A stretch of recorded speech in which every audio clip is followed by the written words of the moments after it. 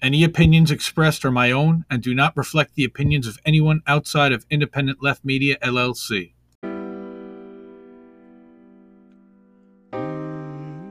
I think I liked it better being blind, when I couldn't read between the lines, and when I couldn't see the cracks in the structure that lay bare before me the whole time. I think I liked it better back when I suspended disbelief and swallowed pride. I thought I knew the difference in the red from the blue, but they both bleed us so dry. They both bleed us so dry. My favorite songs don't hit the same way. I get to the end of a 4-minute track and I'm only looking back thinking, what did they actually say? So I try to sit down with my wife and watch TV, but I just see propaganda elevating the police in the simplest of sitcom banter, and tiny little altars full of offerings to corporate masters in every well-planned wide pan shot of the name brand stocking up the pantry. Pull back one long tracking shot out to the garage to the logo on the Camry. Nice tight shot of the Camry. Close-up view of the Camry, slow pan up on the Camry, long slow zoom to the unmoving human who is up in the front with nice the tool pumping fumes to him straight from the back of the Camry. Ashamed he just could not provide for himself, let alone for his family. It's a blue pill mindset that spent 2020 making dance beats.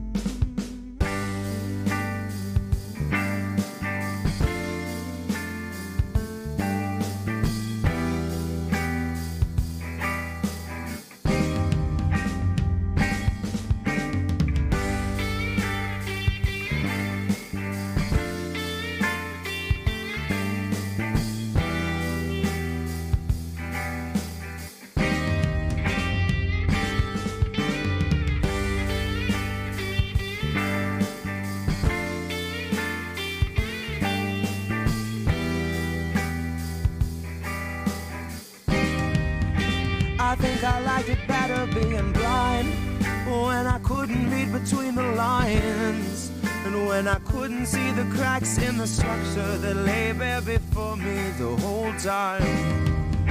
I think I liked it better back when I suspended disbelief and swallowed pride, and thought I knew the difference in the red from the blue, but they both bleed us so dry. They both bleed us so dry. Ignorance is bliss, which explains why a lot of us are so fucking happy. Quick to take the trip for all its trappings. Never one to ask what's up, what's going on, or God forbid what's happening. A lot of us would strap into the ride and then spit right in the eye of the guy whose job it is to snap your fastenings. But maybe we're all born with that capacity. Maybe each of us comes standard with humor, compassion, malice, and audacity. Some of us are blind to the system, but some see it fine and say this is how it has to be. Some of us can stare wide-eyed at a nationwide human catastrophe and only offer platitudes and recipes. And I wish that I could tell myself that nothing's worth obsessing past my everyday necessities. I wish that I could cry fake news over anything that threatened me, tune out our abuses and consume a little levity. Wish that I could offer up my son a smoother destiny. Wish I had some better lessons for how best to answer questions for the things I've been perpetually questioning. But I'm too busy looking at our leaders, wondering what I might be missing from their messaging. Trying to find the reasoning to let 250,000 people meet an early reckoning. And even though I know the truth, it's hard to swallow something that's so literally sickening. Hope is ever dwindling, COVID ever beckoning. Winter slows your breathing, but your pulse is ever quickening. Even though I know the truth, it's hard to keep listening. I'm done born with my epiphany. My innocence is blistering. I'd like to think I'd taste the earth before I'd ever kiss the ring. Hard to speak the truth and harder still to keep listening. Sometimes I think I miss being blind, when I couldn't read between the lines, and when I couldn't see the cracks in the structure that lay bare before me the whole time. I think I liked it better back when I suspended disbelief and swallowed pride. Thought I knew the difference in the red from the blue, but they both bleed us so dry. Both bleed us so dry.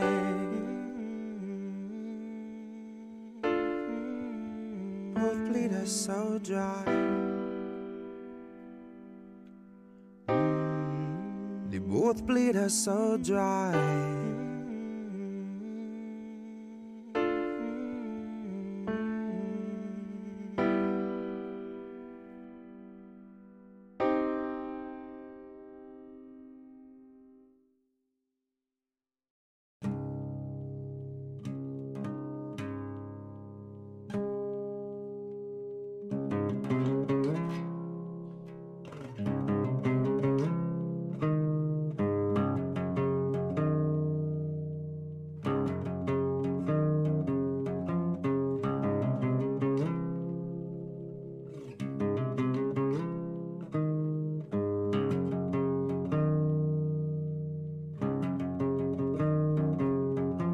Legend says that Hercules swept Cerberus right off his feet and effortlessly set him down softly as a songbird. Atlas kept the world upon his back and every day wondered whether he could stand it any longer. And Tara Reid came out to say the man they tried to label the Messiah of morality was really just another rapist. And I don't intend to hesitate when asked who was the stronger. Tara, like Assange, knew that carrying the truth would be the hardest labor. Tara knew that her assailant wasn't gonna make us any safer. And knew he's just the type of man to hand a decent foreign leader US printed walking papers. And knew he'd be relentless and aggressive in the war he'd wage upon her very character. That his attempts to weaken and degrade and embarrass her would be her only compensation. But I strongly doubt that anyone could ever have foreseen the stream of hate that came from quote-unquote progressives and the self-styled titans of survivor advocation. So if you really think there's something to be gained out of sharing your pain with the world, you are sorely mistaken.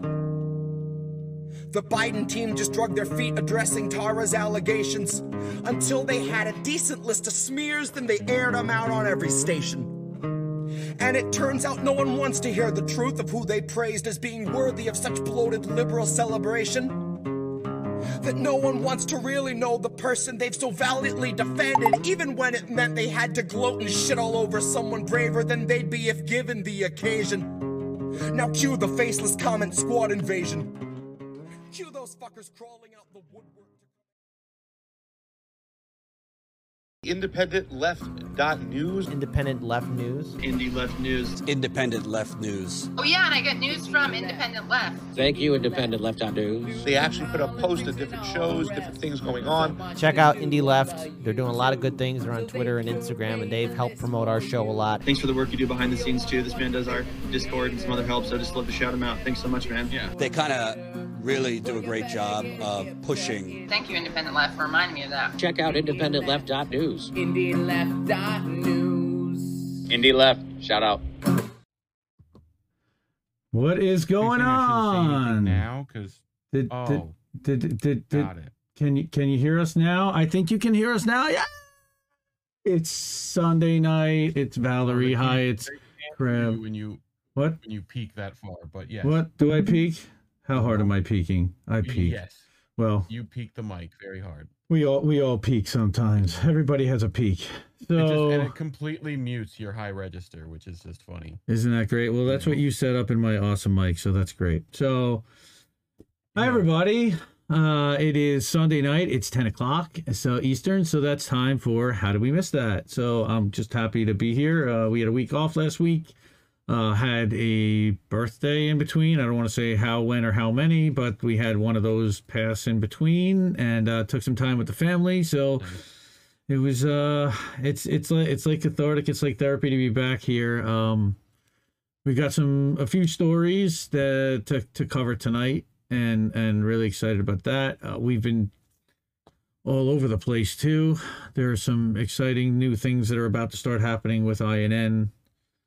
INN news coverage is really starting to take off a little bit. People are starting to pay attention to what's happening there. That's really exciting.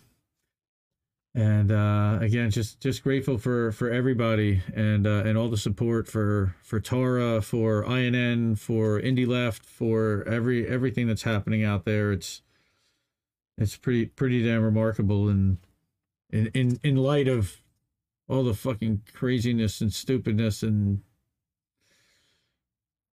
I don't even know what to describe what's happening out there, you know. So how you doing, Reef? This is fine. This is fine. I'm fine. This is fine. Yeah, I'm doing good, man. Been doing a lot of stuff. Got on RBN this week, so that was fun. Yes, we did. You know, they just played My Mug for 20 minutes, just no stopping. So that was fun. But yeah, other than that, doing great. So then, yeah, let's get moving. So How Do We Miss That is a show airing on Rockfin. We are live on the Rockfin. Hello, Rockfin, according to, thank you, Kit Cabello. What's up, Rockfin? YouTube, Twitch, Facebook, Twitter, Odyssey, Telegram. We are live everywhere. Sunday nights, 10 o'clock Eastern. That's now 7 p.m. Pacific. Reviewing a few big stories that we have not seen covered much in our independent media channels this week. And that's hosted by Indy, co-hosted by Indy, that's me, and founder and editor of Independent Left News, Leftist.today, and Indie News Network, and Reef Breland, this guy sitting over to my side. My VP, the co-chair, the creator of the Jimmy Dore Discord, unofficial, and the host of Reefer After Dark and INN News. And also co-founder of Indie News Network. So we did this together. So all the stories were featured in our Substack, Leftist.today, and at the top of IndependentLeft.news during the last week or so. Make sure, please, to share this link, like the stream, subscribe to our channel on all the platforms that you watch and listen, including podcasts. I think that we're up to date right now with episode 35. 36 was a highlight reel. I decided to pull together a bunch of clips, and I hope everybody enjoyed that. Check that out. It looked like it got pretty good views, so I had fun making it and going back. It's like, wow, we actually did cover a ton of stuff. I think there's well over 100 clips. Pretty wild. Again, I just wanted to cover a couple stories, and now we're in episode 37, and we got Crab helping out with thumbnails, and Reef's doing production, and we've got all kinds of support and Rockfin channel and donors, and we've got our associate producer. I want to shout out to the Shadow Band refugee, Orale. I'm sure he's watching somewhere. Sarah Wagner donated in the last couple weeks. Anthony Malecki, thank you. Eric T. Red on Ko-fi, always generous. We really appreciate that. And then we've got Richard M., who actually sent us a message on Facebook, so it's good to hear from you. And then Richard T., he's also out there, and Radical Leftist Agenda. Hi, Nikki and Les Bones. I'm sure you'll be popping in if you're not there already. But again, we always appreciate all your support, and of course we wouldn't be doing this without our volunteers. And we've got one here, Big Mad Crab. Man, he's killing it. He's going to be featured tonight also. So some of his work we're gonna go through. Phantomas Phanto with all our editing and clipping. Thank you so much. Fred Edward making sure the Twitter's happening. And even on Facebook, tagging everybody, making sure that they're seeing and getting the name out.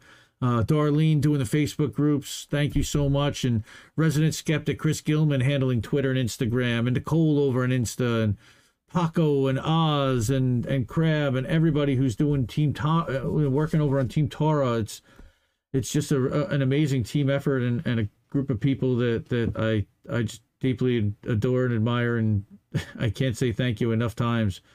And we're continuing to grow, and we're talking to some more people about how they're going to help. I know I'm going to give a little shout out now, Cheryl Spooky. I hope we see you soon in the Discord and doing some things with INN. Whether it's helping out with a show and helping to amplify that, or to help with production on the back end, or to do some marketing and do some canvas stuff with some graphics, or do some cutting, like oh my god, if anybody has not, and we're gonna get to this later too, but if anybody has not already signed up for our brother Joe at and that's on Twitter at STFU shitlib, oh man, it's just been a ride, and he's been doing good stuff. He's been doing amazingly hilarious, great stuff, and it's a lot of fire. So we're gonna go through one of his latest videos today. And again, always thank you to Alex Davidson for liking and sharing every Substack post. Of course, go to the Clips channel on Rumble, and all the clips from every episode you can pretty much find back to episode 3 are all on that Rumble channel, and you can find all that in the link tree. Again, Rockfin channel, subscribe to Rockfin. It is free to sign up. You can get the premium sub for $9.99 a month. That gives you all the premium channels and all the premium content on the entire platform. Again, podcast is up on all your favorite platforms. Just search for How Did We Miss That? And it will definitely show up. And I think there's about 3 or 4 podcasts that say it, but you'll clearly be able to see from the thumbnail which one's us. You'll just look for the Bong and the Rooster. Again, INN News Wednesdays, would definitely check that out. And Tara's got some killer guests coming up the next couple days, the next couple weeks, so we're excited to be producing and working with her on that. And what about Reefer After Dark? I know you're working on the next show. Yep, trying to get a Mr. Unholy Rome Bethia. That would be nice. Maybe the Bank Sisters. Ooh. Maybe Socialist MMA Nick. That might be a good stream. I don't know. That we'll would see. that would be pull good. That together. Rome's a very busy man. So but cool, he said he's down at some point. So cool, man. We'll get it together. So without further ado, let's go to this. So this is the current Leftist Today. Everybody can see that. That's the Substack specifically around tonight's episode. So anybody wants to find any of the links, once the episode's over, I'll put all the links to all the articles that I'm covering tonight. But you can see kind of what we're going to be going through. Links to everybody's stuff, to all the Twitters, all there in our nice water. And water is life, so we decided to go with a watercolor for the month of June. Of course, all these stories do come from IndependentLeft.news. And this is the current Independent Left News. I updated the banner there so that you can kind of see all the different logos and links that you can check out. And I updated the links down here. So these actually go to all of our current channels. Pretty badass there. You can even get an RSS feed and bring all the articles into your reader from Indie Left News every day. And this updates about once a day at noon. Okay, talking about Gina Haspel. Nice. You got Ray McGovern, Off Guardian, Left Voice, Common Dreams. Okay, and then again, Trump's allies sought to send armed private contractors to seize voting machines. That's an interesting one. Again, let's take a closer look at that. Oh, there's our friend Delilah Barrios. She had a sit down with Jay Buffont, so definitely check that one out. Last night, Big Mad Crab, who's in the chat, he and I went on Political Matrix with Marcus Cage, our friend, to talk about the article that we had put together, co-wrote with The Dissident. We're going to talk about that tonight. Just some of the other things that are going on. I saw Frank. Shout out to Franco. He went out to DC, to the Mandarin Hotel, to try to get some info on the Bilderberg group and the Bilderberg meeting that was happening out there. So again, shout out to him for that. And really, just wanted to get going so that we can get started. What time is it? Wow, 10:11. Oh, that's not so bad. That's usually that's a little faster than we normally do. So let's go dilly doot dilly doot. Okay, so we're gonna go to the thumbnail, and now I'm gonna switch to the slideshow, and we're gonna go full screen. How do I do the slideshow full screen? And you see that, right, Reef? Yep. See that? Yep. All right, now you're gonna see that, everybody. Let's go slideshow on Indie Main. Yes, Indy got it right. How about that? All right, so proud of you. Thank you. All right, let's do it. First story. Wait, some of the Americas is definitely not where it's at, but people summit for democracy. Well, I thought that's where it's at. And then we got a little bit on postscript to the story today that we're going to have to cover towards the end here. But this story works that it's a progressive vision to counter U.S. dominance. And this was in the L.A. Progressive and Popular Resistance. It was written in L.A. Progressive, picked up by Popular Resistance, our friends over there, talking about the People's Summit for Democracy. Okay, and you've got this wonderful picture that happened out front. Okay, talking about that Biden's insistence on continuing the U.S. policy of exclusion and aggression against Latin America has made his summit a failure before it's even begun. Sure. So then you've got the U.S. Assistant Secretary of State for Western Hemisphere Affairs asking, will Cuba, Venezuela, and Nicaragua be invited? And of course, with neither hesitation nor equivocation, that answer was no. Speaking on behalf of President, okay, he further added countries whose actions do not respect democracy, as the U.S. government views these three countries and others like them, will not receive invitations. And his seemingly offhand comment, said with the usual arrogance of U.S. officials calling the three countries regimes that do not respect democracy, sent a shockwave through the region that the U.S. was likely not expecting. And throughout Latin America, the reaction was immediate and swift. Leaders such as AMLO, Bolivian President Luis Arce. Where'd that come from? One sec. Thank you, Siri. Still trying. Yeah, thanks. I have to turn on the other computer. I'm like, wait, where's that noise coming from? Sorry, I have another computer that's not lighting up and fixing this. Anyway. What? So, Bolivian President Arce, Honduran President Castro, as well as several other heads of state from Caribbean countries, CARICOM, including Antigua and Barbuda's Prime Minister Gaston Brown and Trinidad and Tobago's Prime Minister Keith Rowley, all expressed that they would not participate in the summit if the exclusions of Cuba, Venezuela, Nicaragua were maintained. CARICOM has called for a summit that ensures the participation of all countries of the hemisphere. Okay. Well, Biden's insistence on continuing the U.S. policy of exclusion and aggression against Latin America has made a summit a failure before it's even begun. Mired in controversy and criticism, they have not been able to build consensus around any common agenda because of the double standards it creates. Sure. Yep. While the U.S. may have already moved on, memories of recent coups and interventionist plots by the U.S. government in the region are still fresh. The U.S. and the OAS both helped engineer a coup in Bolivia in 2019 that overthrew a democratically elected government, put in the Áñez government. Yep. Okay, so the summit, since its inception, has been met with skepticism by progressives across Latin America due to the outsized, or more accurately, domineering role played by the U.S. and OAS with regard to invitations, agenda, and vision. However, this year, the U.S. seems to have underestimated the important political shifts in the region and their impact on the political legitimacy of the U.S. So, we don't seem to have anticipated any challenges to our leadership of the summit, but pushback against U.S. hegemony comes as no surprise to most Latin Americans and those around the world who've been following the region's politics of late.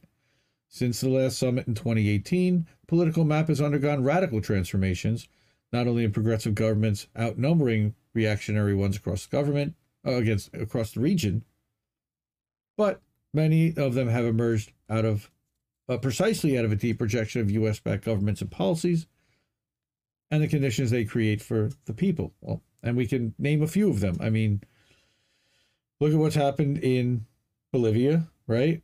Yeah. And then you've got Brazil. Guaido, and yeah, I mean, you could just pick a Latin American country, and we've tried to meddle there. Guaido was installed, but I'm talking about when they have the chance to democratically elect. I mean, Boric is to the left, and all of these, again, he's turning out to be more neoliberal than they thought, but that's not what they thought they were getting. Again, Xiomara Castro also to the left, and our friend who am I thinking of? Bolivia. Moss Party. I'm Yeah. losing. I'm I'll moving. look it up. I'm losing the name. Wow. Sorry. So, again, across the region, countries whose public sectors, and again, I'm sure they'll mention him because he's one of the most influential leaders there is. Across the region, countries whose public Luis sectors. Arce is the minister. Arce. That's in Bolivia. Arce. That's not who I was thinking of. Yeah. That's Moss Party though, so. He's in the Moss Party. Okay. Across the region, countries whose public sectors are undermined for decades by U.S. and IMF-imposed neoliberal policies saw their societies and economies devastated during COVID-19. According to the UN, the extreme poverty rate in the region rose from 13.1 to 13.8% just over a year, representing a setback of 27 years. And more than 2.7 million deaths from COVID. The Americas represent 43.6% of global COVID deaths, despite constituting only 12% of the world population. Part of that, the outliers, it's kind of funny, in this general trend of economic crisis and humanitarian emergency were Cuba, Venezuela, and Nicaragua, which suffered some of the lowest rates of deaths from COVID in the region, in the world, due to their comprehensive strategies of, above all else, putting the health and well-being of their citizens before profit. Okay? That this policy was extended beyond their national borders from as early as March 2020. Cuba was already sending medical brigades to countries across the region and the world to support their responses to COVID. The legendary Cuban doctors that are flying to Italy trying to help. Okay, with Cuba's development of 5 vaccines against COVID, the countries work closely and with other global South countries to distribute vaccine science and technology to promote localized production and distribution. Meanwhile, U.S. pharmaceutical biotech companies like Pfizer and Moderna were turning record profits and not sharing with the global South and the third world, and the poorer nations, Africa. At the height of the pandemic in Brazil, Venezuela sent oxygen to the city of Manaus, which had run out of the vital supply, despite pleading for federal aid from the Brazilian government under Bolsonaro. Yep. It's become glaringly clear that countries in the region have everything to gain from maintaining cooperation and partnerships with the countries the U.S. declares to be its enemies. So, the U.S. excuses its aggressive policy against these 3 countries by citing their alleged human rights violations and the so-called threats that these countries pose to democracy. When right, what? Yeah. So, what kind of democracy exists in a country where 1 million people have died from COVID, 2.2 million people are in prison, where police kill an average of 3 people a day, almost all of them black people, almost black people three times more likely to be killed than white people, and where $800 billion a year just this year is being spent on the military, which is making up 38% of global military spending. I mean, it's insane. So, here's where the People's Summit comes in. They carry forward the legacy of movements against neoliberal capitalism and U.S. imperialism that have organized counter summits every time the U.S. organizes its Summit of the Americas. So the People's Summit's going to be held in L.A. on June 8th through 10th. That's just in a few days. Okay, and seeks to bring together voices of the people whom the U.S. would prefer to silence and exclude.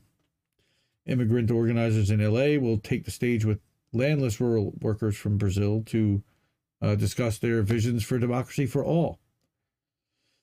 Feminist organizers from Argentina to New York are going to share strategies on how to fight for abortion access and counter the reactionary right-wing attacks on women and LGBTQ people. Right. These unprecedented times call for more cooperation and less exclusion. These have a lot of neoliberal kind of talking points dripped in. We're going to, again, talk phrasing. about the neoliberal phrasing and the less exclusion. Well, unfortunately, the U.S. government also denied the visas of a 23-person delegation of Cuban civil society to the People's Summit. The bonds between the Cuban people and the people of the Americas are unbreakable. And despite their best efforts, the U.S. cannot silence the aspirations of the people.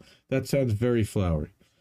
For the Americas, which are on the cusp of transformative times, the age of the Monroe Doctrine is over. And Tend to agree with that. And again, People's Summit for Democracy, definitely better than the Summit for Americas. However,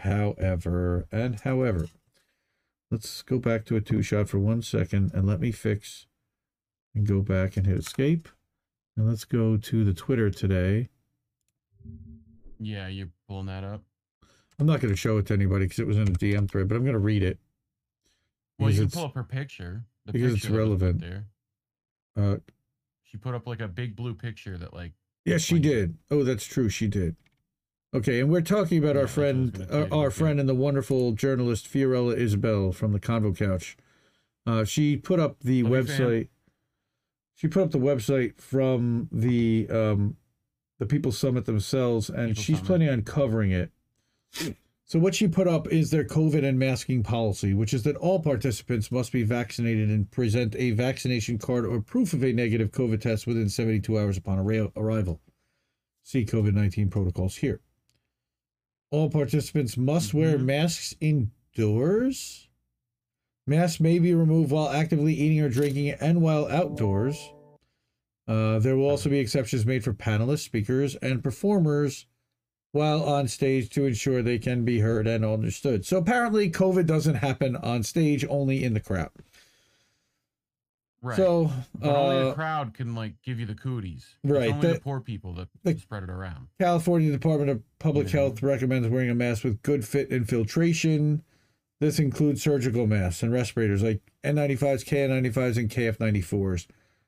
Not the not the surgical masks, and certainly not a cloth mask or a gaiter, which has been shown to not really be very effective. So, that was, COVID apparently disappears when you're a panelist on stage. And I'm not sharing this with anybody else but us. But holy moly, that's no bueno.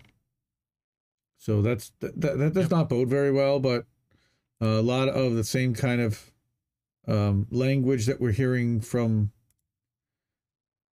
Again, we're trying to be inclusive, and I feel that.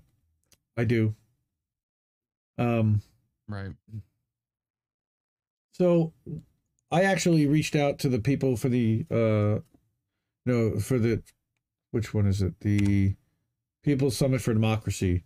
And we want to get some kind of media credentials. We're not going to have anybody on the ground in LA personally for Indie Left or for INN. Not to my knowledge, at least, unless maybe Marcus wants to pop over there. But they sorry, last mention. So they sent me like all the press release stuff, and they said, okay, you can sign up and check out stuff here. So we're going to be getting updates from them, and we're going to be following the story and seeing exactly how they treat people. Are they going to be like exclusionary toward people who are unvaccinated but have tested negative? I would hope not. You would think, but the whole mask requirement thing is really weird. I mean, I went to Las Vegas 2 months ago at a trade show, and nobody's wearing masks. I mean, that's pretty general public stuff. And I know we're talking about California, but it can be certainly optional. But masks required for every attendee. Okay, guys, and like N95, KN95 type of stuff. Recommended. Right. But I'm sure they're going to provide you with like the cloth surgical one with a box of it right out front, even though they know it's so. I don't want to even talk about this because who knows what's going to happen with. Sorry, YouTube overlords. Sorry, YouTube overlords. I think everyone kind of knows already at this point. Even YouTube is kind of relaxed, I think, on it. But okay, so I mean, the hypocrisy and the selectiveness is just beyond. Yeah. Hey, Daryl's here. Oh my God. Hey, Daryl, what's going on, man? Good to see you. I am brother Daryl. Everybody be following Black in the Empire. He's absolutely fire on Twitter. So good to see you, man. Oh my God. Oh my God. Oh my God. Oh my God. Oh my God. We got to get you on here one of these days. You come on anytime you want. INN News. How do we miss that? You pick it. You say when you're ready. You're in. So I did want to go to our next name now. Oh, on the name of the world leader. No, Oh my God. Vinny Barbarino. And no, Saturday Night Fever and Yeah, Grease. John Travolta, Vinny Barbarino. There it is. Yeah, that's exactly where I went. Gotcha. Oh my God. Oh my God. That's right. That's not the first time. It was literally my high school yearbook, but that's really funny that you just did that. Okay. Anyway, holy crap. God, life is just so strange sometimes. Anyway, we've got our next story, which is actually a pretty good one. And again, another follow-up to this. So, Andrea Hermanos, one of the best at Common Dreams, part of the All-Star team. Organizers herald 100th win as Starbucks unionization wave continues. 100 stores have now, this is the way. This is the way. Howard Schultz and Starbucks are getting creamed in union vote after union vote. You love to see it. This is actually shared in Truth Out, and then Common, that they picked up Common Dreams. I like seeing those two orgs working together. Two of the better ones, and let Common Dreams pull Truth Out a little bit further left, because Truth Out can sometimes be a little not so much. So, tally of unionized Starbucks locations continuing to swell, with the latest additions coming after pro-unionization votes late last week in Seattle and Birmingham. Now you're in the deep south, man. They're all getting it. Yep. All right. Howard Schultz and Starbucks, they're getting creamed. That's what labor journalist Steve Greenhouse said. By unions count, there are now 100 stores across the nation that have unionized. Not even trying to, they actually have. So that's really big. All right, this has got a bunch of slides. They were getting like soy milk instead of like creamed. Right? You know? More inclusive to like people who are like lactose intolerant. Come on. God. So one of the organizations, again, I know it was started, I think, by Faz Shakir, who was a former Bernie guy, but I will say, they do some really good videos, and they've been spotlighting union stuff quite a bit. I know that their shadow ban will probably have a few things to say about them, but 100 Starbucks stores across 25 states have voted to unionize. That's half the country. All right, workers in Seattle were the 100th to unionize. Follow at SB Workers United. They've won an astounding 88% of elections decided so far. Again, first of all, it helps that the company treats their employees like crap, and that their requirements are incredibly high. And it's kind of funny, I got into our Twitter arguments with people about, and it wasn't really people. Turns out that they're all pretty much bots, that they're not real people, and they have 9 followers for 2 years or 8 years, and they're just pouring coffee and blah blah blah. Yeah, right, I remember. Right. Unskilled workers, right? If they want to be skilled, they do whatever. But okay, so milestone was achieved after successful votes Friday at 2 stores in Seattle. East Lake store employees 12-0, and then 6-3 at the Union Station store. All right, so 505 Union Station, a mile and a half away from corporate. I mean, it's right in their backyard. It's just giving them the finger. Birmingham's 20th Street South store became Alabama's first Starbucks to back unionization, 27-1. How'd you like to be that one guy that didn't vote to unionize in the store? Eesh. Right. Here's a shift supervisor declared after the vote, our voices will be heard. Look, they've been, the problem is that they're starting to fire these organizing union workers. All right. But now that they actually have organized, and now that they have a union, they can now take them to court with the NLRB and hold them accountable for this. All right. Starbucks has until later this week to file any objections with the NLRB. Of course, the neoliberal, the establishment, Associated Press, their mouthpiece globally, reported workers at hundreds of Starbucks have filed to unionize since the first successful union drive in Buffalo. All right. So then they're talking. This was a clip from Matt Brunig. We've covered a Matt Brunig thing about why McDonald's has $22 an hour, and they talked about solidarity strikes. We actually featured that last week in our highlights best of episode last week. Check that out if you haven't yet. But what he says is that a trickle of election filings started last year, built into a wave, and Starbucks workers are winning in location after location. But what's really interesting is why aren't Amazon workers those Starbucks workers are? I have a speculation and a theory as to why, but Bruning analyzed data from the NLRB writing in an op-ed published last week at Jacobin, which is not one of my favorites, but right.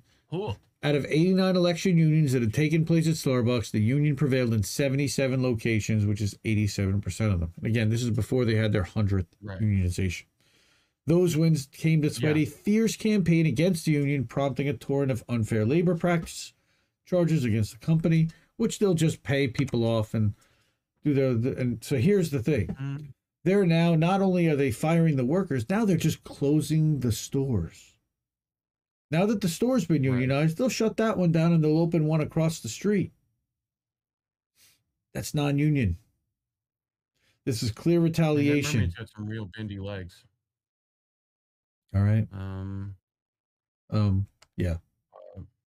So that was the follow-up, is the fact that on June 4th, and this was just the other day, that it came out that they're now trying to close one of the stores that won unionization. And they voted to unionize. Fuck Howard Schultz. Well, obviously. Fuck Starbucks in general, honestly. Like, their coffee's not that great. It's over-roasted. Like, you're paying way too much for it. It's not locally roasted. And it's probably not ethically sourced. It's Boint coffee, as Jackie Mason once famously said. It's Boint coffee. So that is our Starbucks union story, which I thought it was important to cover. And I know that a couple places are covering it, but I do want to make sure that we're spotlighting workers. This is one of the things we do want to showcase and spotlight, and worker wins are really important. And this is where, you know, these guys now. So my theory as to why this is working versus Amazon is because you have so many people in Amazon warehouses that are all that to get them all together into a room and to come really together. But at a Starbucks, you're talking like, again, 26, 27, 30 people per location. It's much easier to organize a smaller group of people and get them all on the same page. When they're all getting screwed on their pay, when they're all trying to get the same benefits, and they all understand what this is going to get for them. So I don't know how, you know, the key may be to go smaller within Amazon and go literally like department head by department head, division by division inside the warehouse. I think that's what they started to try to do. But even still, we're talking again, pods of 30 or 40 or 50 people in a warehouse. Have they tried sending Chris Smalls over to like Armani? They tried that? Bro. What? Sorry, what? Oh, that hurt, dude. That was pain. That was painful. A little bit, doesn't it? That kind of did hurt a little bit. I mean, I did want to bring up. Wish I didn't have to. You know, I did want to bring up a tweet that from our friend Savage Joy.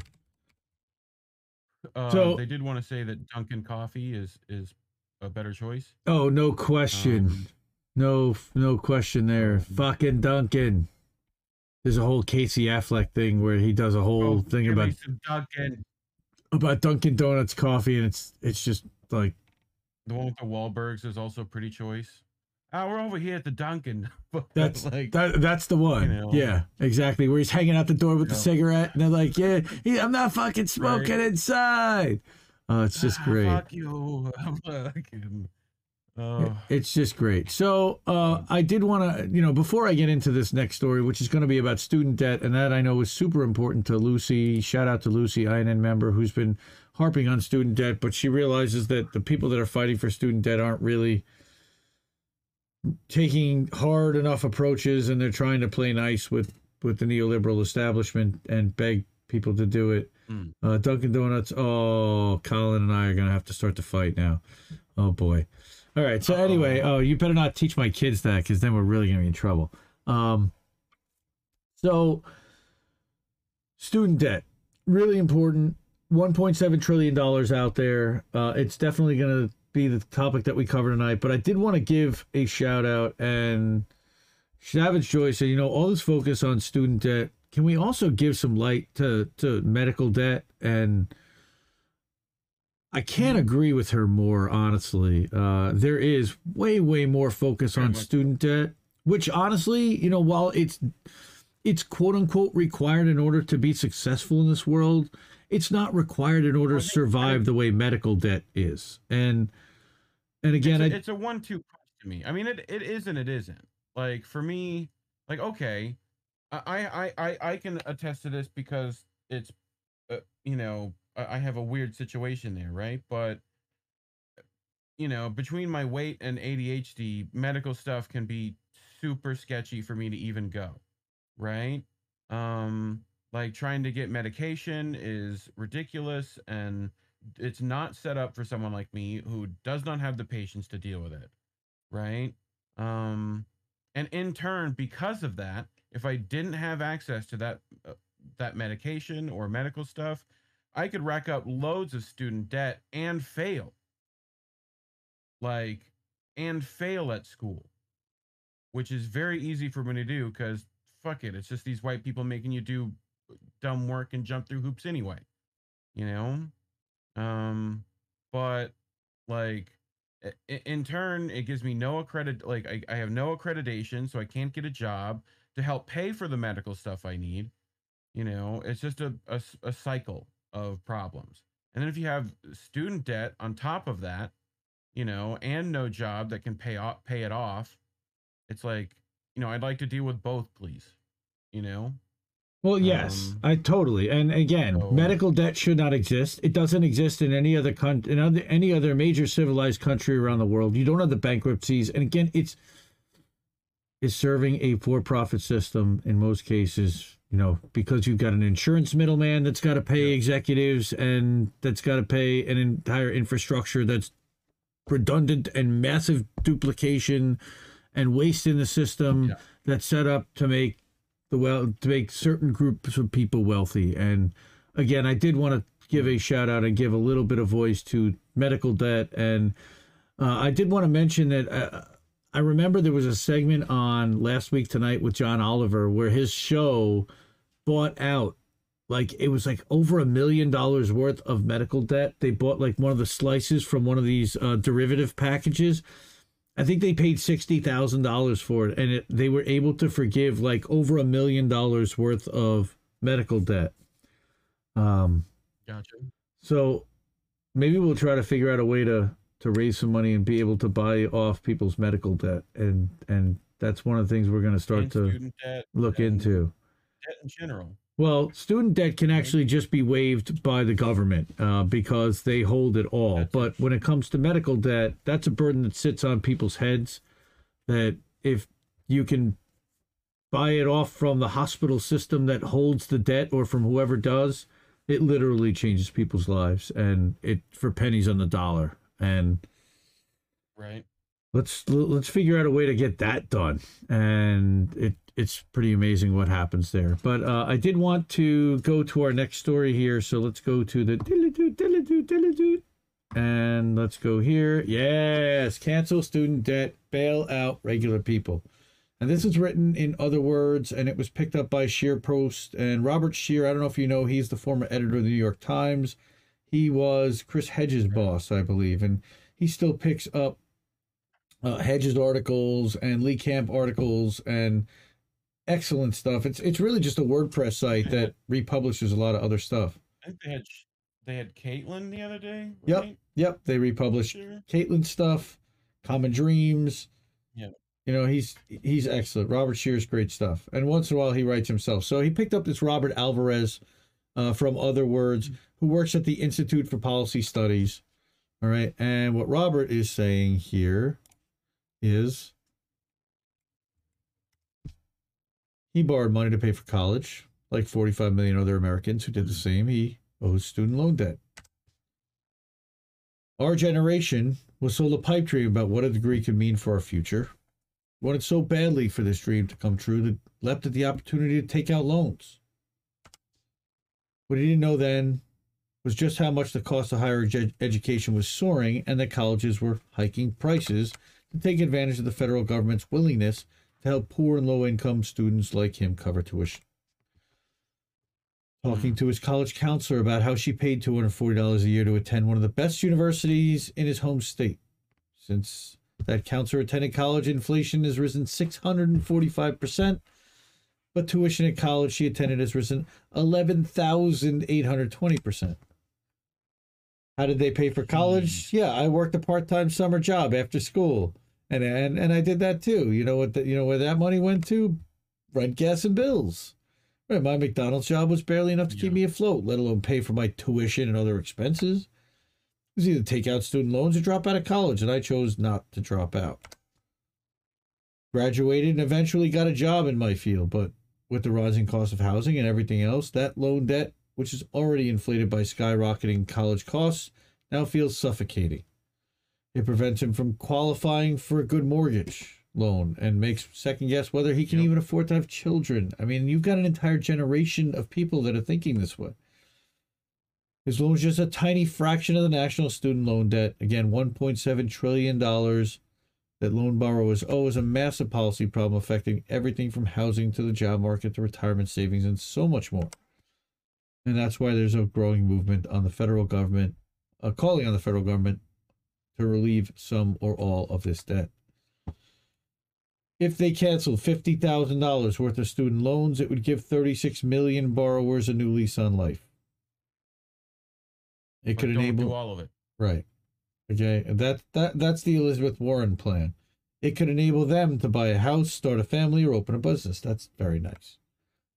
You know, it sounds like a radical idea to cancel up to $50,000 worth of student loan debt. It's just not. If you'll remember, Donald Trump and the Republicans, right, passed a $1.9 trillion high-end tax cut 2017 that's been called socialism for the rich. Billionaires paying a lower average tax rate than the working class for the first time in U.S. history, directly responsible for corporate tax revenues plunging to near-record lows. So, that sounds like a lot more radical, right, than helping regular people. Even writing off every penny of student debt would cost less than Trump's tax cuts for corporations and the rich. And that's cumulative forever versus that 1.9 trillion, which was not cumulative forever. That had time limits to it in a lot of cases. Biden expressed interest in forgiving some student loan debt, although he's indicated it may not be more than $10,000. I'd welcome any amount being knocked off my loan, but I fear if Biden cancels only $10,000, he would fumble an enormous opportunity to improve millions of lives and give the economy a desperately needed shot in the arm. Precedent is there. The U.S. has a long history of economic bailouts dating back to 1792. The benefits are there. Studies show forgiving student loan debt would create jobs, grow the economy, and have the added benefits of helping to narrow the racial and gender wealth gaps. And maybe that's why it's not happening. And importantly, student debt forgiveness has broad public support, including among people without a college degree and without student loan debt, as well as young people. The question is, what do you do then? How do you pay for all this? How do you fund it all? Well, it's time for the federal government to bail the people out. It's time to cancel student loans. Don't even have to pay for it.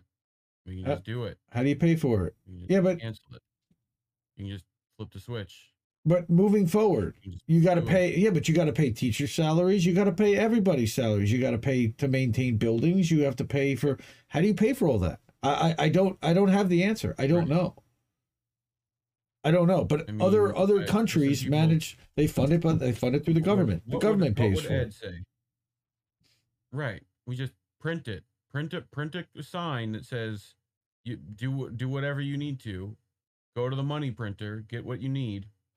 Yeah, money printer go brr. Yeah, that's exactly what Eric just said too. Yeah, until you can't continue to print anymore. Like I guess you always can, but yeah, that's not a bad idea. The Borg, and resistance is futile over on the Rockfin. Why not 2 years of community service? Biden wants 2 years of active enlisted service to relieve student loans. I'd be down with 2 years of community service to relieve student loans. I mean, that's seeing as if they're physically able and or like. Well, there's you're talking about physical community service. There's answering phones. There's doing all kinds of things that you can do that are not. Yeah. That are administrative level jobs, work to support and contribute. It depends on who deems community service. Sure. So.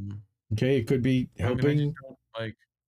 We could take. I don't know. How about we not send 40 billion to Ukraine, and that should do it. I'd love to not send 54 billion to Ukraine. Right, for at least I don't know, 10 years. Yeah. Like, how long do you want to fund it? Like, if you want it to be like that, like how long you want it to be on the.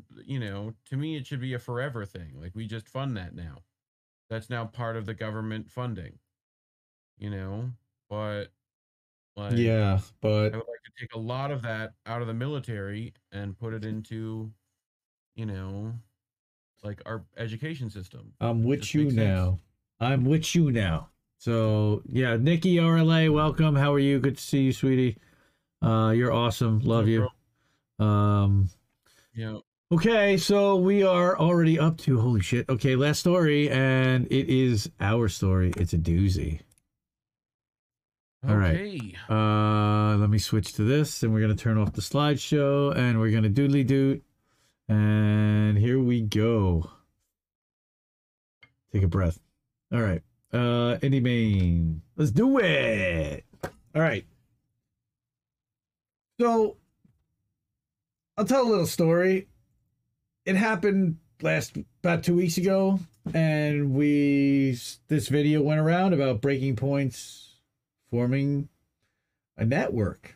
I'm like, what? And I don't know if it's actually a network. It's a loosely affiliated group of channels, and there's even question as to how affiliated they are in the first place. And I certainly will get into that.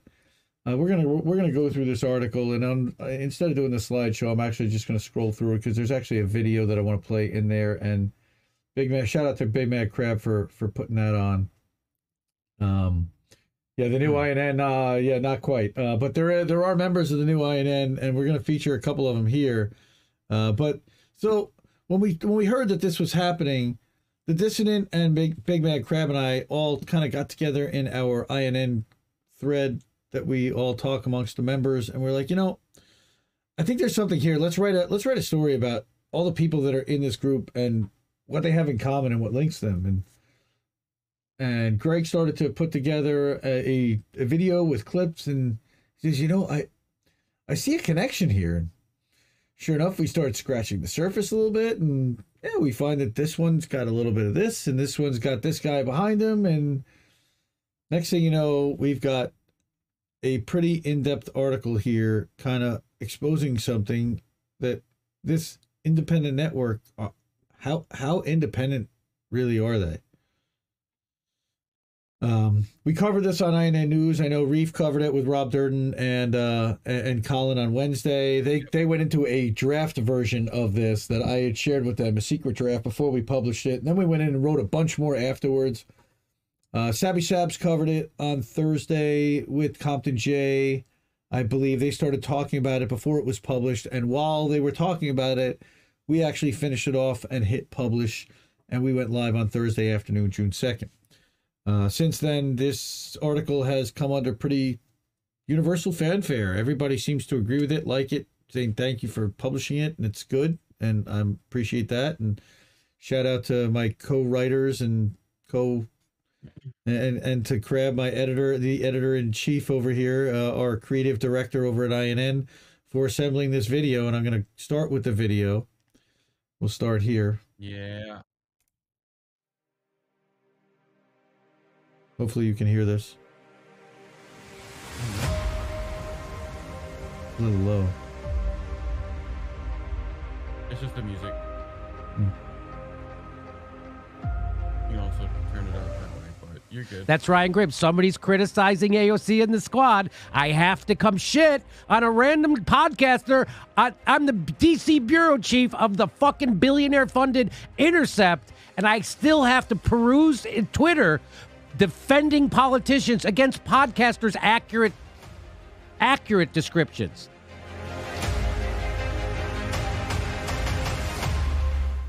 The Chinese are less likely now to invade because of the setbacks the Russians have experienced there. So that's why I think the war matters there. But the Defense Department, the White House, they are doing a great job.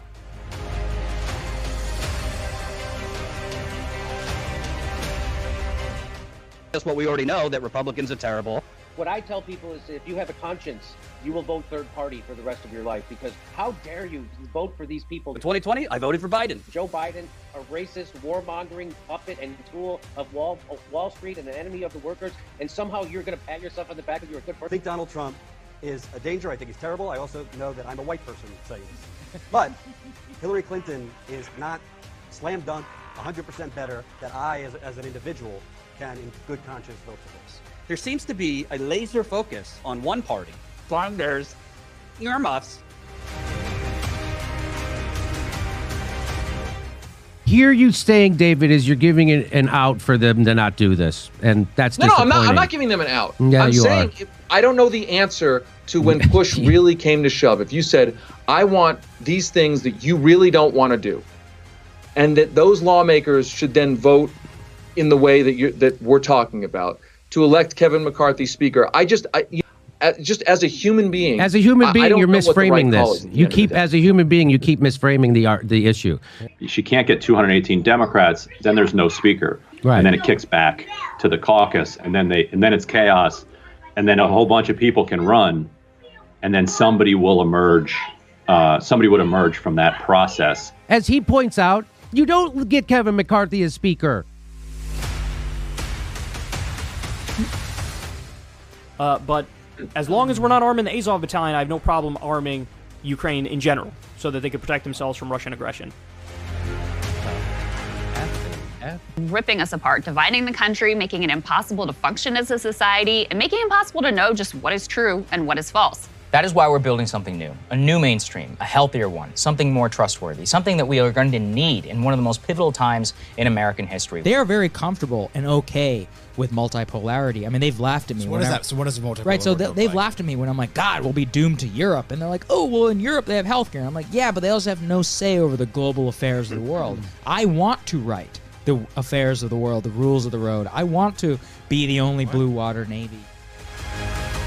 You want a what? He wants to what now? What a what? Okay. He wants to be the world police, policing the world? Shout out to INN. Shout out to Big Man Crab. Fire. Awesome. And we're going to do another video later on that Joe put together for this, and that's going to be in the second follow-up article. But after years of nonstop lies, many moved away already from mainstream media and began going to alternative media sources. And as a result, we've seen a lane of media emerge that positions themselves as anti-establishment or populist, but in the end are actually serving the same corporate interests in the mainstream media. So as our favorite Caitlin Johnstone put in her recent article titled Kayfabe Populism, Notes from the Edge of the Narrative Matrix, quote, "It's so important that the public have no real say in U.S. politics, that the empire not only set up two oligarchic puppet parties which pretend to oppose each other, but also set up fake populist movements within each of those factions which pretend to be fighting the establishment within those parties." Two legacy examples of this phenomenon in media are the Young Turks, a network that postures itself as opposed to the establishment but often defends the democratic establishment and pushes neocon propaganda on issues such as Syria and Russiagate, among many others, in continuing to push Joe Biden, continuing to apologize for the squad, and the homelessness thing, again, and we're going to get into all that. Tucker Carlson, of course, again, on the other side, we are not right-wing fans, but Tucker Carlson is just as much controlled opposition allowed to be the polarity on the other side. He's the founder of the Daily Caller, a Fox News host who postures as a populist. The issue is that he consistently pushes pro-war talking points on China, has many close connections to the neocon establishment, such as his involvement with the dirty war in Nicaragua, or the fact that he previously tried to join the CIA. I will tell you that the Dissident wrote this portion of the piece. He did great research on that. Both of these outlets are supported by the Republican and Democratic establishment. Young Turks took $20 million from Hillary Clinton donor Jeffrey Katzenberg. And of course, Tucker Carlson's allowed to appear on the Rupert Murdoch-funded Fox News. So getting into this, and we talked again about breaking points, the latest example of this type of corporate-backed independent media, quote-unquote, is Breaking Points, a self-described anti-establishment outlet centered around hosts Crystal Ball and Saagar Enjeti, who left The Hills Rising last year at a public breakup after helping build the popularity of that YouTube channel, then started their own channel and show. In reality, the show represents a wealthier segment of the controlled opposition within the Democratic and Progressive and Republican Libertarian establishment. They help determine the parameters of acceptable political discourse. And on their May 30th one-year anniversary stream, they announced their future expansion plans with affiliated outlets. And here's what he says. Our year 2 plans are simple. And I've got a tweet right here from Saagar. Get bigger, get better, and deliver better news that doesn't make people hate each other. If you can support us today, it means the world. Sign up, just subscribe. We're just getting started. And what do they want to do? They want to add more on-the-ground reporting resources. That's awesome. I love to see on-the-ground reporting. However, who's funding it and exactly what spin and angle and who are they hiring to do so? Hiring new staff to expand. While at the same time asking for funding. Well, right. Hiring new staff. This sounds a lot like a $2 million drive to hire 4 reporters to me. A live road show across America. Sounds like that. Right? But this is the thing that got me. That expand BP content partnerships really perked my ears. And I went, that really is interesting. And then, of course, the last bullet point. Yeah. Upgrade the Breaking Point studio as if they don't already have one of the nicest studios and nicest sets in independent media. Right. Now, what I found... How much? Well, scroll up a little bit. I don't want to get into that. But what I want to mention is that Saagar, who's pretty decent sized following, this tweet only had 347 likes. Come on, bro. I got more than that on a Joe Rogan meme. Wow. Okay. So now I look at the Breaking Points community. So partners of the show elevate Breaking Points to another level from the contributions of Maximilian Alvarez, Ryan Grimm, and others at The Intercept, on-the-ground reporting by Jordan Sheraton, and the thoughtful commentaries by Matt Stoller and James Lee. They also were talking, of course, about Dave Sirota, and they were talking about Crystal Ball, about Kyle Kulinski, and these were the logos that were positioned and mentioned in the live stream. This came straight from the live stream. Right. They put this out. This is their tweet from the Breaking Points community. We did not put this out. Just want to stress that. And been deleted. It's not been. And just 100 times. I did not do and manipulate this graphic above. So, shown in the graphic above, who are the core members of the Crystal, Kyle, and Friends Breaking Points Network, is Crystal Ball, who is from Breaking Points, Crystal, Kyle, and Friends. These are the shows that they appear on. Kyle is part of that. Okay, and then you've got Marshall, who is from the Realignment podcast and the executive producer at On Deck. Well, what's On Deck? And we're going to get into a little bit about what On Deck is. Okay, and then the shows that they're involved with, right, where they appear, YouTube and podcasts. I also found it really fascinating. How is it that Breaking Points does not have its own Twitter account that tweets out segments from the show or lets people know when new clips have dropped or any? Yet they still continue to have. Don't give them good ideas. It's intentional. It's the fact that they can give the algorithm the finger. They don't have to be on Twitter, and they're still growing like that. That's got to raise some eyebrows. Okay, so affiliated outlets, and this apparently got some people upset. The fact that I even listed these people at all, but they were listed and they've appeared. And what I've learned more since in speaking to some of the people here in DMing them and reading their responses and their reactions publicly, I'm not so sure that they knew that they were going to be mentioned in this stream. They have all appeared in year one. They have all appeared in year one on Breaking Points. And it was almost, to me, in a way, like a recap of here's all the outlets that we've featured and showcased on our network, but it was not really sold that way. Right. And it was not presented that way. And I think it took some of these people by surprise, honestly. I'll take statements. if any of these people want to, send us something. If anybody does want to let us know that they were surprised and did not know that they were going to be mentioned on the Breaking Points live stream, that would be really helpful, and we'd really like to know that.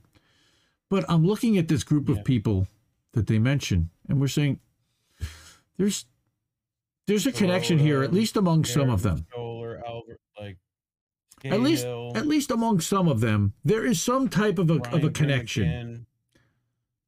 Yeah. So we're going to start to look into some of the more questionable elements within the group and their affiliates. And originally that was written as nefarious, and I don't want to call it nefarious per se, but it's certainly questionable, and it's what we're going to open up and what we're going to start to ask questions about now. First of them is super sus. The first of them is our friend Crystal Ball, who originally ran, of course, as a Democrat for Congress. She's also not free from corporate sin, long since operated under the progressive guise, while simultaneously sheep-herding her audience into the Democratic machine. Following her failed congressional run, she went on to work under contract with the popular cable network MSNBC. I think we all know that. She's quite set on the idea that reforming the Democratic Party is the best course of action for the working class, as she made clear in her book in 2017.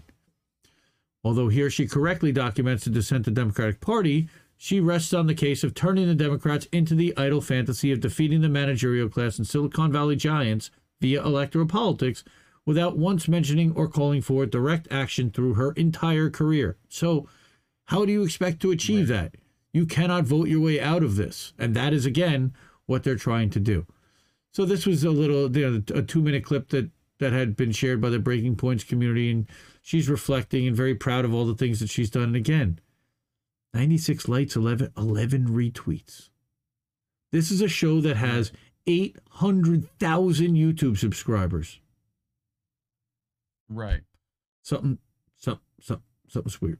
So, worse, sure. Crystal seemed to fully recover from the financial corruption scandal surrounding her former PAC, the People's House Project, in 2018. With a stated mission of supporting working and middle-class Democratic House candidates in the Midwest and Appalachian states, that sounded a lot like it was going to support our friend Paula Jean, Crystal used much of the raised money to fund her own salary and gave less than 3% of the total raised money actually paid out for congressional candidates. According to the FEC, records show that she paid... Well, unfortunately, sorry, Jimmy, yes. But records show that she paid herself $280,000, but only paid out $48,766 as contributions. Very interestingly, and something else that I'm going to be looking into, and it will be in the follow-up, is the fact that the PAC also paid Perkins Coie almost $18,000. Well, who's Perkins Coie? Perkins Coie. Oh, God. Perkins Coie, and this is not exactly the most lefty outlet, of course, but Perkins Coie is a law firm that Michael Sussman worked for. Okay. Michael Sussman is the lawyer that lied to the FBI about the Steele dossier, who was just declared... Oh, that's it. Direct ties to the Clinton campaign. So, who were the expenditures paid out to over her 2017-20, and this is just 1 year of her PAC. Okay, you see Blue Dot Consulting got $11,000. Perkins Coie, I'm sorry, not Cole, Coie. But Perkins Coie is the law firm. Almost sure. Gotcha. Am I right here? Perkins. I'm almost sure of it. I think so. Back up one. Am I drawing the wrong conclusion here? I'm almost sure of it. You're like one link. Go back. Go back one. There you go. Perkins Coie, yeah. Yep, that's them. They're sharing a workspace currently with the FBI. FBI. Yep. Democratic Party aligned law firm sharing workspace with the FBI. That's who she paid almost $18,000 to in 2018. Yeah. Yep. That's where we're at. So we're going to be digging a little bit deeper into that relationship and exactly what she hired them to do for that $18,000. And why she hired them instead of any other law firm in the world. So that's our friend Crystal. Now we're going to dig into Saagar. Oh, I'm sorry. Yes. I'll throw a little bit. I'm looking at chat, and Big Mad Crab, who's in the chat. And again, shout out to Crab on the video. He's pointing out that Reid Hoffman is one of the larger funders of this. Now, this is the expenditures, but where did the PAC actually get its money from? And a lot of it is funded by Reid Hoffman, or a PAC that was funded by Reid Hoffman. Okay, who's a large Russiagator, who also was one of the people involved with the Shadow app that ended up screwing Bernie out of the Iowa caucus in 2020. So I wanted to get into Saagar and Marshall a little bit and talk a little bit about the realignment. So the realignment's a podcast hosted by, of course, Breaking Point's co-host Saagar Enjeti and Marshall Kozlov. And as journalist Alan McLeod, shout out to Alan, he's amazing, love Alan McLeod, reported in Mid-Press News that the podcast, along with his two co-hosts, was previously funded by the Hudson Institute, a pro-Iraq war think tank funded by weapons manufacturers like Raytheon and Northrop Grumman. Again, I'm going to include Robbie Martin's tweet, and actually Robbie reached out and said he thought the article was pretty good. So thank you, Robbie, for checking it out and for responding. Pretty good. He said he thought it had a little bit of a Jimmy Dore sycophantish feel and had too much Jimmy in there, but that's okay. I feel that. It's all good, dude.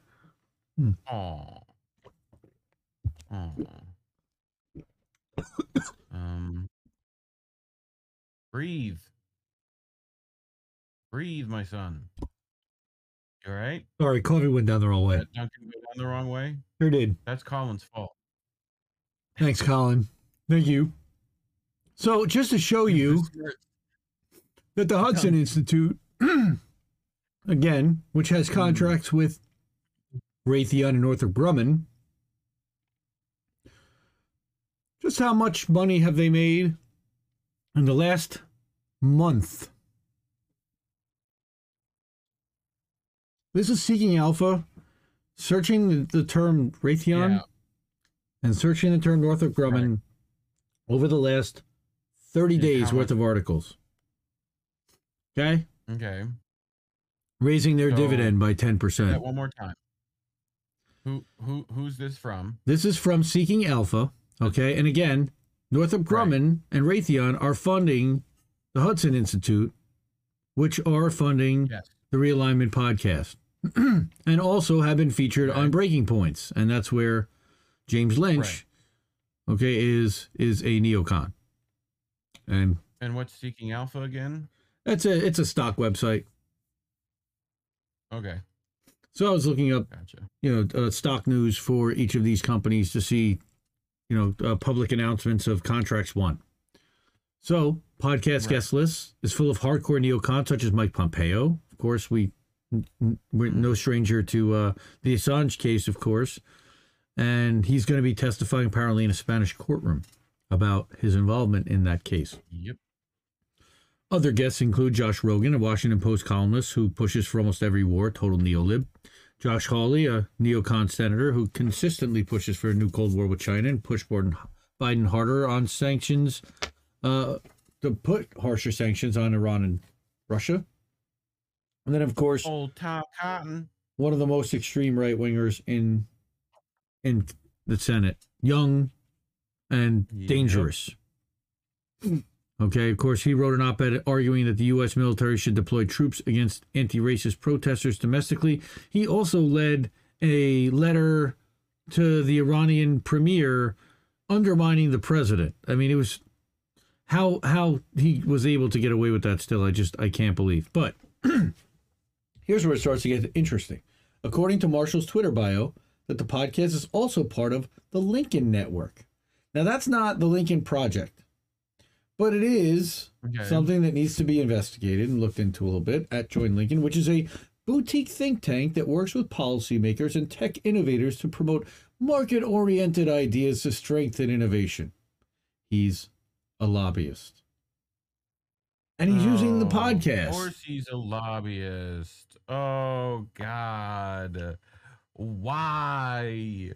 All right. So, the podcast's two co-hosts have extremely sketchy backgrounds. Alan McLeod reported that Sagar started his career at the Institute for the Study of War, which is a hyper-hawkish think tank funded by arms manufacturers, also ties to big money, big arms.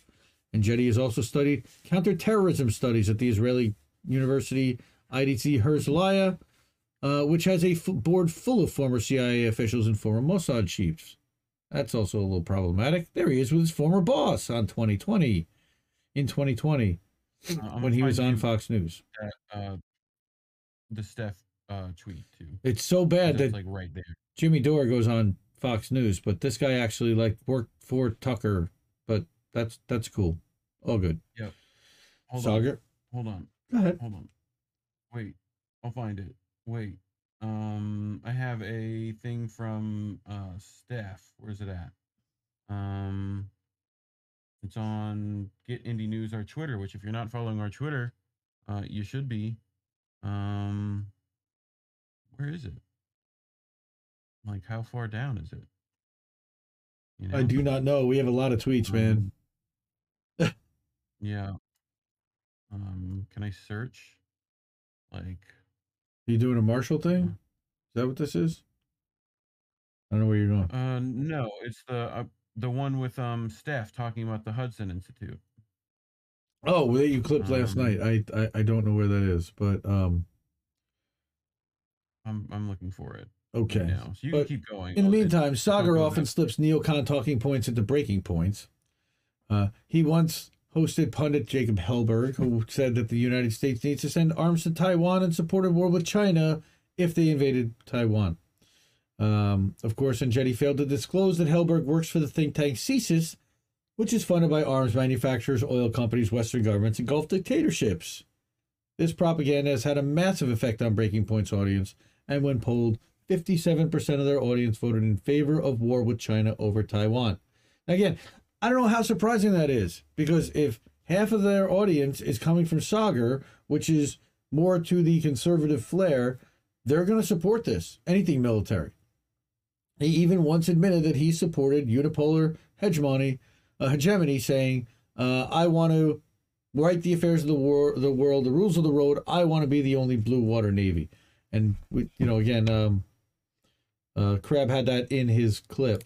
I am not for like a multipolar world. And a lot of socialists that I've argued with, they are very comfortable and okay with multipolarity. I mean, they've laughed at me. So what is that? So what is multipolar? Right, so they've laughed at me when I'm like, God, we'll be doomed to Europe. And they're like, oh, well, in Europe they have healthcare. And I'm like, yeah, but they also have no say over the global affairs of the world. I want to write the affairs of the world, the rules of the road. I want to be the only blue water navy. I don't want the Chinese ruling the Straits of Malacca and the South China Seas, because I believe America, for me, it's about freedom. America and American citizens are less free with a global authoritarian superpower like China that is rising in the East. Global authoritarian superpower, fear-mongering China. What? Rock on over to your Twitter real quick, and I DM'd you that our thing. Okay. Well, I'll have to give me 1 second here. Go to your messages. Ding ding ding ding ding ding ding. We need like the technical difficulties music. We have like the technical difficulties music. Okay. Ding ding ding. Okay, we're back. So, on tonight's Jimmy Dore show, let's watch the wonderful Steph Zamorano. Did you guys see the video on home wrecking points? Breaking Sabby and CJ at RBN did yesterday. It's a must watch. You should play the short clip they did. Hilarious. Find out who funds them. Reefer After Dark. You know, I did watch. Somebody sent it to me, and they were talking about breaking points, and that it was that. That they constantly, you know, everybody in the stratosphere will refer to Jimmy, you know, like saying that he's some sort of right winger. And, you know, I think what they don't understand is that where Jimmy's coming from, it appeals to people, you know, not to just somebody who thinks that they're a liberal or somebody who says that they're conservative, that, you know, Jimmy's point of view is like in every person's point of view, and his seeking of truth is engaging. And so where some people will say, oh, do you see the people that watch his show? Okay, rein it in, everybody. Because I think what's the funny part is the people have mistaken Breaking Points as some sort of left Nirvana. And it's like, how... I mean, Sauger is a right winger. And who is the other person that they've invited on his platform is Marshall Kozlov. And Michael Kozlov and Sauger do a podcast called The Realignment. And they're both fellows of the Hudson Institute, which is a conservative think tank. Surprise. Surprise, everybody! Surprise! Yeah, I think we were already there, but yes, thank you, Steph. And you're smart. Thank you. You know. So here's interestingly, and we're gonna watch a couple minutes of this. Marshall has an equally sketchy background. So in the documentary on the Israel lobby, by the Electronic Intifada,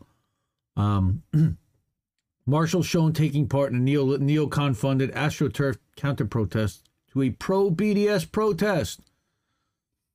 When the documentary host points out that this sounded like astroturfing, Marshall responds saying, "This is astroturfing." The protest was funded by the neocon Hoover Institution. Okay, he's also a media fellow at the Neocon Hudson Institute. According to his LinkedIn page in 2014, he won the Campus Activist of the Year from AIPAC, the Israel lobby. We're going to talk a little bit about On Deck. Of course. Yep. But let's watch a couple minutes of this. So, this is Marshall. Nice to meet you. This is one of those things where either it's going to be amazing and we're going to defeat BDS, or we're just broken. Well, you can't beat him, join him. I'm obsessed with winning, so I just want to win. So I want to win something. I don't win anymore. The protesters are on a fellowship program run by a conservative think tank called the Hoover Institution. The whole fellowship is describing as like you guys are being like foot soldiers of the conservative movement. This is actually the first foot soldier activity that I think we've been forced to do. Tony, what's your connection to the conspiracy that we're all part of? Yeah, the Israel Project. So you can't not come. Their plan is to disrupt the National Conference of Students for Justice in Palestine. Marshall said that the pro-Israel protest had been poorly planned. It's a very fly-by-the-pants procedure. It was basically just like Noah Pollock coming and being like, look, there are these jihadis who basically support suicide bombing, and they're at a campus, and you have to stop them. A chance to shout at Arabs? What? As we're leaving, we mentioned to our boss yesterday that we're going. She's like, oh yeah, that's mandatory. You need to go. While they've been told they have to take part in the protest, not everyone on the bus is convinced it's good for their reputation. What? Do you know what my worst nightmare is? I'm actually not kidding. It's a photo of Dion and I together, and we're just like clearly identifiable. And they're like, "Oh, who are these like traitors who sold out to the Jewish conspiracy for money?" I'm like, "We did. We cost $50,000 plus benefits." What? As the bus leaves, they discuss whether there's any point in staging the protest. $50,000 plus benefits.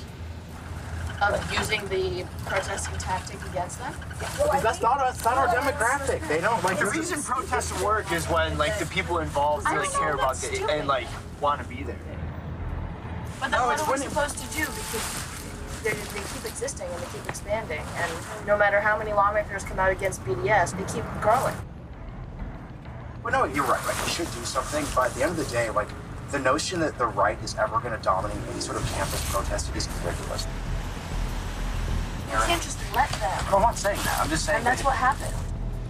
If I were a high-level Jewish doer, I would be like a little more realistic about expectations. So what would you do if you were a high-level Jewish doer? I continue to do what you're doing, which is focusing on the actual power structures that use power structures themselves. Like the reality is, there's not a single college president in this country that would actually sign BDS. There is not a single. They all allow SJP to exist on their campus. Because of free speech, they cannot let them.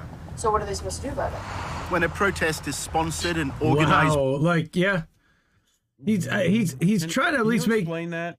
He's at least trying to like make an argument. Like, wow, like that. What he's being explained to, and this is the entire conservative again. Well, it's Arabs bad and everybody else good. And he's trying to be like, well, like, are you sure about that? And he's asking questions. He's concerned. But meanwhile, he participated in this whole thing. He asked the questions. He certainly had the moral questions and then proceeded to go ahead and do it. And ignore them. Definitely heavily questionable.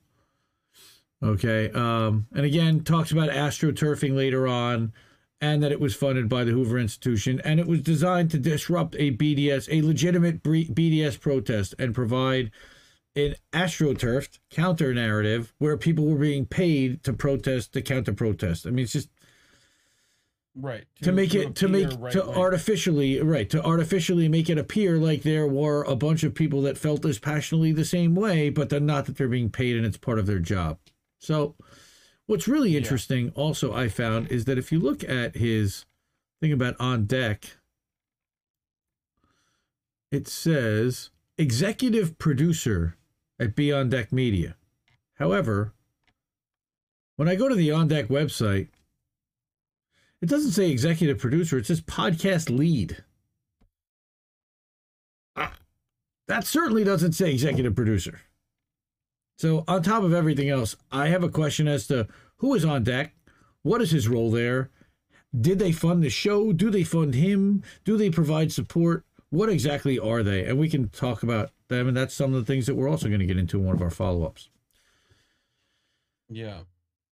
But since this is running a little long and we do have a couple more things to cover in here, I want to talk about The Intercept a little bit, our not-so-favorite outlet that, you know, kind of started this all. Fierce adversarial journalism, quote-unquote. One of my heroes, and it's so disappointing to have to do an article like this and talk about this publication like this, and to see the fall from grace that they've had, and maybe it wasn't necessarily a fall from grace entirely, and maybe we were fooled into thinking that it was more progressive than it actually was.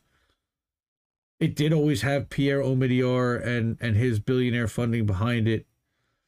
We felt like it had integrity when it came to hiring Glenn Greenwald and Jeremy Scahill and Laura Poitras and letting them run wild and be the, you know, the journalists that they were, without having fear of being fired for their words. However, what we've seen is that The Intercept now is infamous for censoring its founder Glenn Greenwald's reporting on the Hunter Biden laptop story in 2020. His reporting was censored because of the evidence-free claim from former intelligence spooks that the contents of his laptop were Russian disinformation. And there's a great segment on Jimmy Dore. It's a complete walkthrough of everything that happened. It's about 40 some odd minutes long. Definitely watch that. Yeah, I remember it. Excellent segment. Okay. But the claim has since been proven false, of course, with mainstream media outlets such as Politico, WAPO, New York Times confirming the contents of the laptop. And in his resignation letter, he offered a scathing critique of The Intercept. Glenn wrote that The Intercept had become indistinguishable from the mainstream media outlets, that it was set up to oppose writing, and I can't disagree. I can't agree with him more. Rather than offering a venue for airing dissent, marginalized voices, and unheard progressives, it is rapidly becoming just another media outlet with mandated ideological and partisan loyalties, a rigid and narrow range of permitted viewpoints ranging from establishment liberalism to soft leftism, but always anchored in the ultimate support for the Democratic Party. A deep fear of offending hegemonic cultural liberalism and center-left luminaries, Twitter luminaries, an overarching need to secure the approval and admiration of the very mainstream media outlets. We created The Intercept to oppose, critique, and subvert.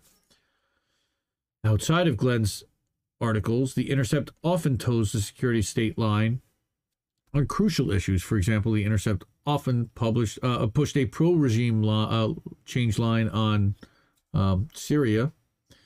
So, for example, The Intercept published an article titled "Russia Sows Doubts Over a Chemical Weapons Attack in Syria, Aided by Pro-Trump Cable Channel," that claimed anyone questioning the alleged chemical attack in Duma was repeating Russian propaganda.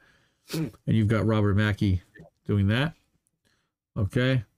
Talking about an obscure channel in San Diego got access to the site, okay, before chemical weapons inspectors did. Since this article, what whistleblowers within the OPCW, the chemical weapons watchdog that inspected the site at Duma, leaked documents, of course, to WikiLeaks. Oh, I misspelled WikiLeaks with that. That proved that the chemical attack was indeed a false flag. WikiLeaks. The Intercept also published an article after Trump's bombing of Syria titled, "Dear Bashar al-Assad apologists, your hero is a war criminal, even if he didn't gas Syrians." That implied critics of the dirty war in Syria were supporting Bashar al-Assad. Right. And that's our old friend, Mehdi Hassan, who Richard Medhurst definitely would like to throw a shoe at. They've even hidden documents that would have prevented the dirty war in Syria, as Whitney Webb reported him in Press News. They withheld an NSA doc that may have altered the course of the entire Syrian war. They waited until 2017 to publish documents from Edward Snowden that proved the so-called moderate rebels were actually being funded by the Saudi Arabian government. They also whitewashed large jihadist elements within Syria's U.S.-backed rebels. They once used Bilal Abdul Karim as a source, a journalist, quote-unquote, who's a member of Al-Qaeda Syria, al-Nusra. Al-Nusra. Yeah. Okay, there you go. American journalist in rebel-held Syria reports barely dodging a missile strike. They even went so far as to give a softball interview to one of Syria's Al-Qaeda leaders. They've repeated State Department line on Nicaragua, publishing an article entitled "How Nicaragua Uses Anti-Terror Laws Against Protesters to Suppress Dissent." What the article fails to mention is that the protests were actually a violent coup attempt supported by CIA cutout the NED, where Sandinista supporters were tortured daily. Highly problematic. Most importantly, the Intercept has partnered with Bellingcat, a pro-war propaganda outlet closely connected to the U.S. and UK governments with intel ties. Yep. That's a big problem. So let's get back to how did the Intercept come to be? Well, it was founded with a $50 million donation put in by Pierre Omidyar, a billionaire and co-founder of eBay. He himself has been involved, he was also a PayPal, I believe, in financially supporting Western regime change operations around the world. Journalist Mark Ames reported on leaked documents that show that in 2014, he funded the Maidan coup in Ukraine along with Western governments. In a lengthy investigation on Omidyar journalists, Max Blumenthal and Alexander Rubinstein reported that Omidyar uses his wealth to advance Washington's policy, goodness gracious, of regime change, and has partnered with CIA cutouts such as USAID and the NED. Blumenthal and Rubinstein wrote of Omidyar, quote, "Behind the image, he's cultivated himself as a progressive philanthropreneur. He's wielded his media empire to advance the Washington consensus in strategic hotspots around the globe.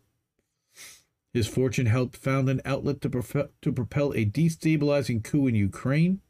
He's helped establish a network of oppositional youth activists and bloggers in Zimbabwe. And in the Philippines, he's invested in an oppositional news site that is honoring corporate surveillance techniques like a mood meter to capture non-rational reactions. Meanwhile, he's partnered closely with the U.S. With the leading arms of U.S. soft power, from USAID to NED, acting as a conduit for information warfare-style projects in countries around the world. They're the American version of Bellingcat. So, they've also been widely criticized, of course, for opposing grassroots movements that upset the Democratic Party. For example, Jimmy Dores pointed out that many reporters from The Intercept, such as Ryan Grimm, were opposing his campaign to force a vote on Medicare for all. In Dores' view, this was The Intercept running interference to protect politicians from having to answer to the grassroots campaigns that helped get them elected in the first place. He said The Intercept's interference was to take the heat of politicians who are abandoning you. Ryan Grimm is running interference for these politicians that are abandoning you, and that's what The Intercept and Ryan Grimm are there to do. And Pierre is not the only billionaire that's around them. It appears that he's stepped back in his donations, and that happens every couple of years. But he's got a good friend, and his name's a guy by the name of Dustin Moskovitz. Our buddy Robbie Yeager found this one. Right now, one of the funding, and again, this is 2018. Silicon Valley Community Foundation is one of the principal contributors to First Look Media Works. $31 million. $31 million. Okay. So.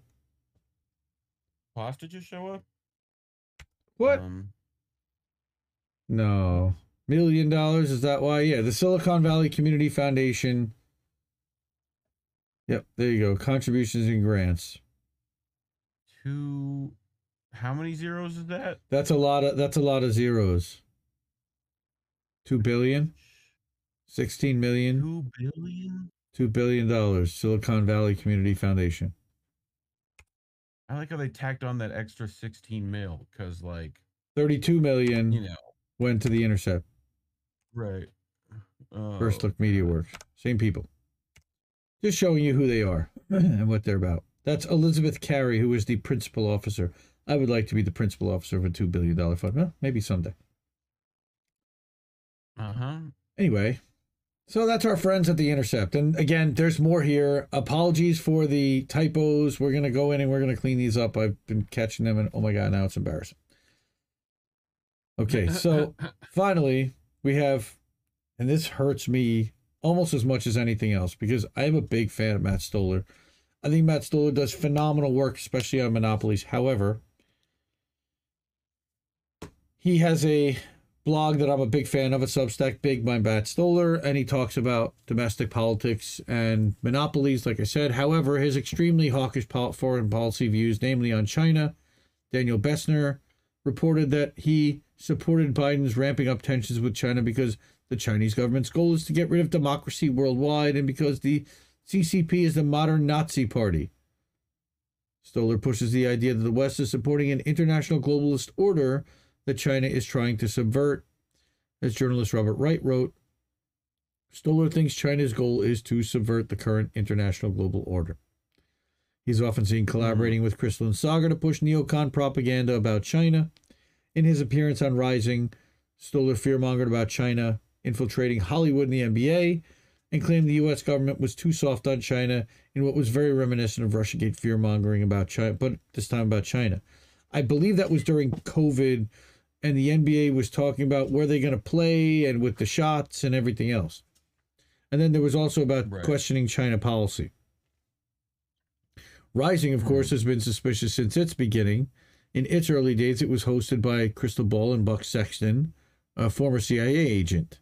Back then, it didn't have a populist slant to it. Sexton would often pump out mainstream neocon segments, such as an interview with a former national security advisor to push Trump's war with Iran. The show began as populist bent when Sagar joined. Robbie Martin, journalist and researcher who focuses on neocon infiltration of the populist right, has pointed out that once Engetti joined, Rising basically became a repackaged version of the realignment. On Rising, Sagar would often repeat neocon talking about China, but frame it as using the language of populism.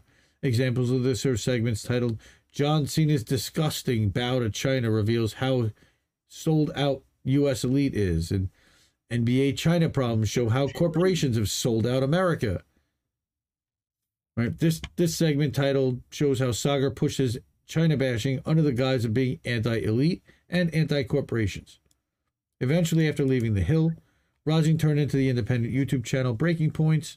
Their new network is full of China hawks and billionaire-funded media, shows that they are continuing their long tradition of offering a corporate-friendly alternative to the mainstream media.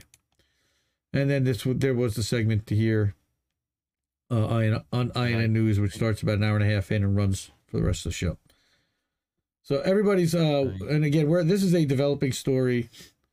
On a list, here is the active content creator list right now at INN. And we've got, this is actually an older list because we've got Kobe and we don't have Joe and we don't have Crab and we don't have a couple people. So I have to update that. Well, there's Crab. Yeah. He's there. There's Daryl, Black in the Empire. Check him out. Definitely.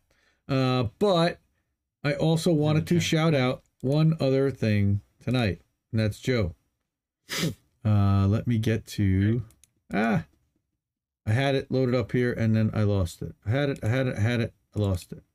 Here it is.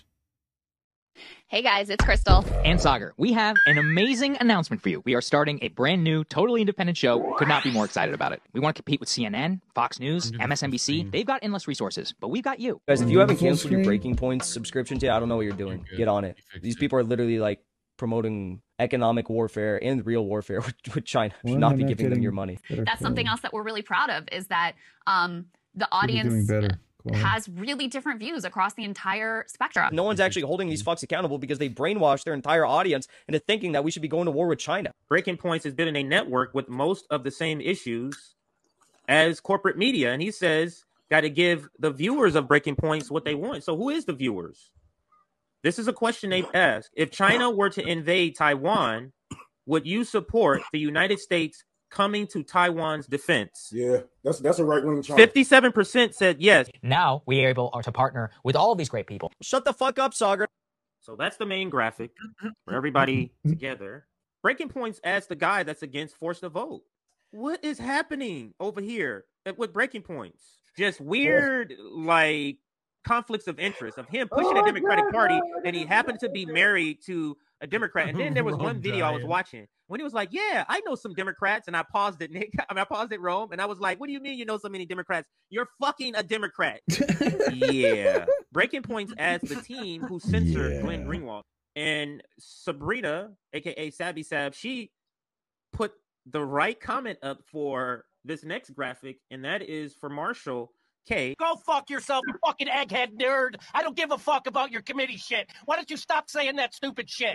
That's directed at Matt. It's a tumultuous time, it's a sad time, and it's a dangerous time. But there is not a reason to give up on the fact that every day, the harder we work and the more people that we expand and more, that we actually can change with the status quo. You know, change feels like it's not happening and then it happens all at once. Shut the fuck up, Sagar. What does this say to you? Does this scream revolution? Does this scream this scream urgency? We want to continue to upgrade this studio. We need to fix some of the lights. Shut the fuck up, Sagar. Not everything's propaganda. Sagar is just an anti-China hack who comes from the Hudson Institute, which is one of the most anti-China conservative think tanks on the planet. So look, guys, if you can help us out, you know, I know how hard you guys work. And I know how hard it is out there, inflation and all that. Shut the fuck up, Sagar. We need to fix some of the lights. Shut the fuck up, Sagar. You know, if you're used to consuming mainstream news content, and you're not used to watching YouTube shows and you see something that has, you know, a more minimalist background or more casual vibe to it, then I think there is a natural instinct to be like, that's not serious. It's not real. They have 80,000 people subscribed to them right now. 800. Think of the minds that they are poisoning. Think about all the rage that people have built up inside of them that they are keeping down. They are wetting out people's fire. And if you can really support us, become a founding member. It's a one-time payment of $1,500. Shut the fuck up, Sagar. So fuck Marshall, fuck Kyle, fuck all these people. These people are our opposition, and we need to treat them like so. Shut the fuck up, Sagar. Who are these people? Who are these people? Hey guys, it's Crystal. Who are these people? So, thank you everybody. That was fun. Let's go back to me and Reef. That's all I had, and that was our story on Breaking Point so far. There's going to be more. We're going to be doing a follow-up. I'm also going to be going on live with Franco tomorrow. Okay. Talk about it on INN. Yep. We'll be talking about the follow-up on INN. I'm going to be talking about this tomorrow night with Franco on his show. And most importantly, I need some eye bleach after all that.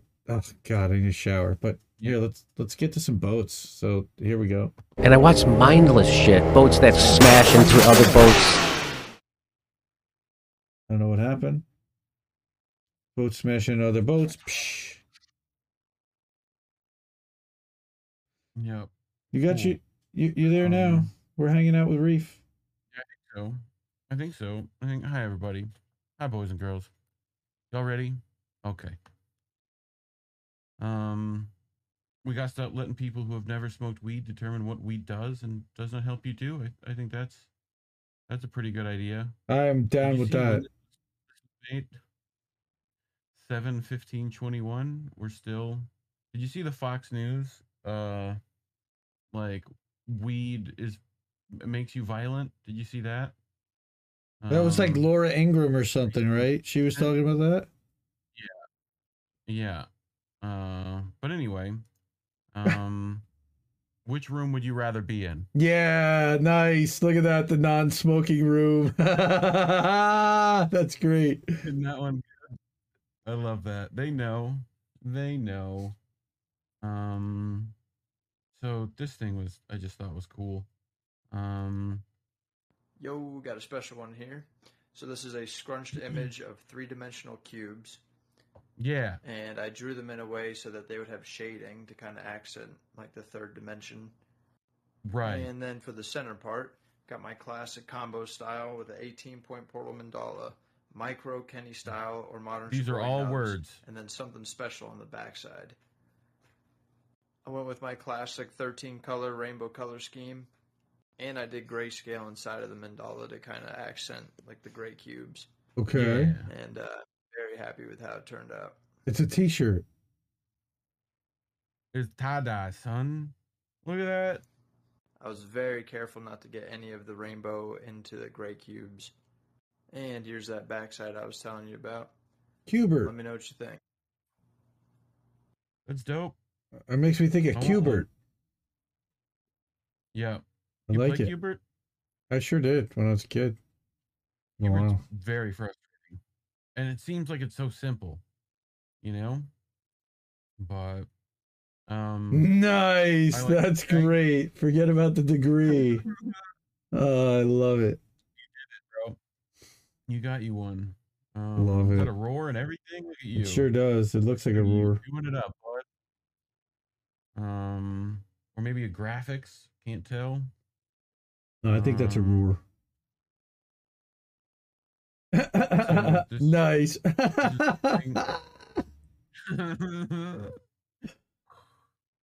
Oh, I could Love watch it. that all day. Love it. After today, I could definitely watch that all day. Oh, this is not Right? going to bode well for the kid in the red shorts. Right? Oh, not where I thought it was going, but that's not good. No. No, I thought the kid was going to get hit in the nuts with a ball. Almost.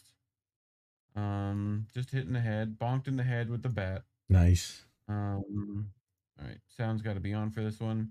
It's 10 seconds, so copyright can get boned. DMCA. Uh-oh.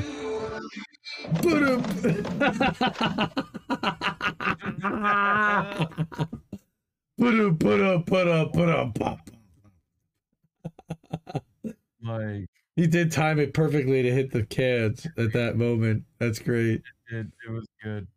Warren talked about last night on a secret show, which is secret. Don't tell nobody.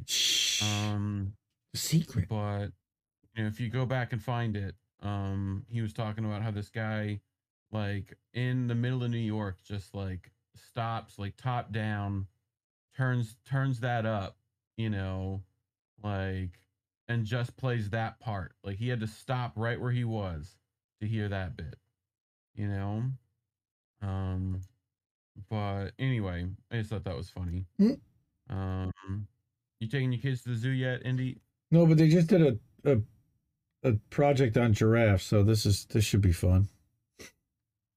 Yeah. Uh-oh. Uh-oh. Uh-oh. Uh-oh. Hey, let go. Let go of the leaf, kid. Okay, mommy should not be laughing that hard. Oh, Or maybe she should. Maybe she should. This one's also good. You'll like this one. And this lady's accent is pretty good too. Gonna call the boogeyman. I'm not calling Santa, I'm calling the boogeyman.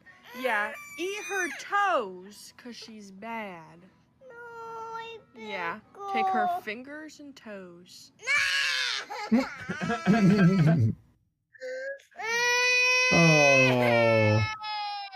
Oh, that's just mean. That's just mean.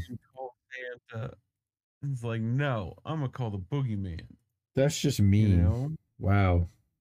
They love each other. It's fine. No, believe me, I do that to my kids all day. I totally understand. This is how they make you feel, don't they? You know, like, just like that's definitely the mom. Just like I'm done. No, that was my wife today. That stare is the parent stare. That's what it is. Just the 40-yard. That was my wife today. He was done. Was it? Oh yeah. Oh, I love how even this tiger is just like, oh God, why did I have these? Anyway, you ready? Let's go! Like, oh.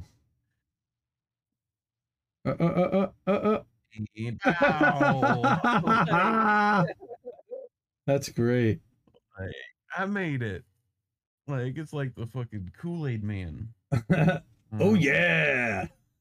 Oh yeah. Like, oh, sorry, that one's dumb. All right, we've been watching baseball stuff all week because of the John Boy Media. It's pretty funny, actually, even if you don't like baseball. But I want him to cover this. You ready? Mm-hmm. All right. What? Is he gonna hit? And get the hell out of here! Get the hell out of here! What? Dude, that's like some kind of magical wizard dog. I love how he does the spin. Like, he spins it, you know? Gives him the spin move. Hits X on that PlayStation, you know? Dude, that's impressive. Oh, God. Waffles. Why? Waffles! Waffles! I know. You have new friends, but they don't want to play with you like that. They don't want to play tag. Come on. I love that. Waffles. Like, fucking How? ass. God. This is just like, I'm not sure if it's scary or cool. One of. Cruzão. Woo! Oh my God. What is he flying on? How? Oh, he's on like a parasailer. Okay. Yeah, he's like. Yeah, no, I got it. I know what he's on. He's on like a hang glider. Yeah. Wow. Okay, it's eating my feet now. What's he gonna do to him? Oh, that was it. Okay. Like, that's cool. He's just chilling. Just a cool bird. He's just chilling. Yep. Cool little bird. This one I'm not sure if is like in our universe. How do you I even think get it up there? defies gravity. How are we gonna get him down? What the fuck is a turtle doing up a telephone pole? What a great commentary. What the fuck is a turtle doing up a telephone pole? Oh, that's great. Love it. Oh, Noli. Noli. What's up, girl? Oh, she just shared something on Twitter that's really funny. Maybe. Yes, I also shared that. It's pretty good. That is pretty damn funny. And action. Oh, my kids went to one of those bubble shows. Oh, that's creepy. Right. Oh, that's creepy. It's like, what the fuck is this? Oh, what is this? What is this wizardry? Yeah, Warren. Kitty. Oh, it popped. It popped. Shut the fuck up, Sagar. I can't get that sound out of my head from Heiko. Shut the fuck up, Sagar. Oh, all right. Welcome to Florida. WTF. That's a gator, isn't it? Well, look how fast he is. Oh, dude. Oh, Come on. Oh god, the scream at the end is the best.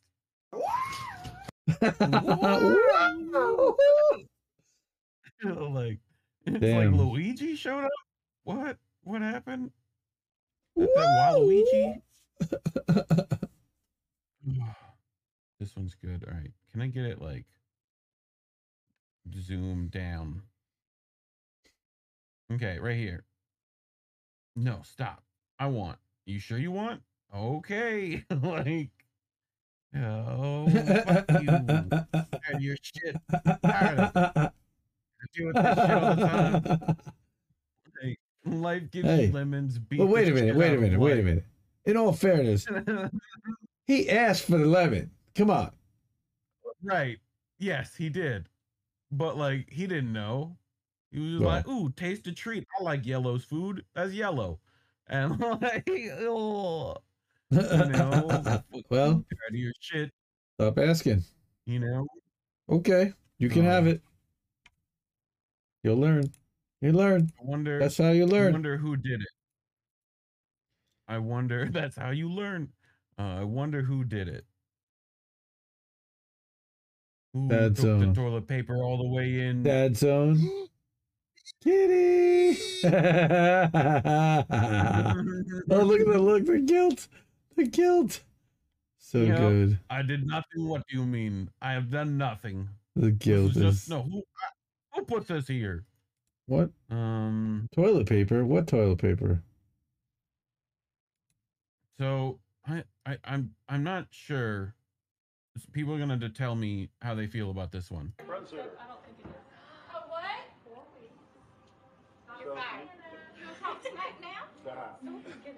I know you're 20 years not till next month. But you're closing the house, right? And so we want to give you some things. That's 1,000, 2,000. What?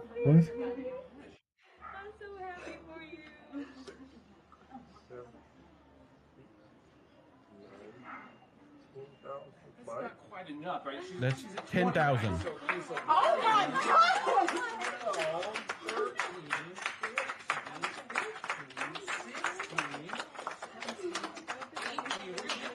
In cash. She's holding $20,000 in cash in her hand. Mm-hmm.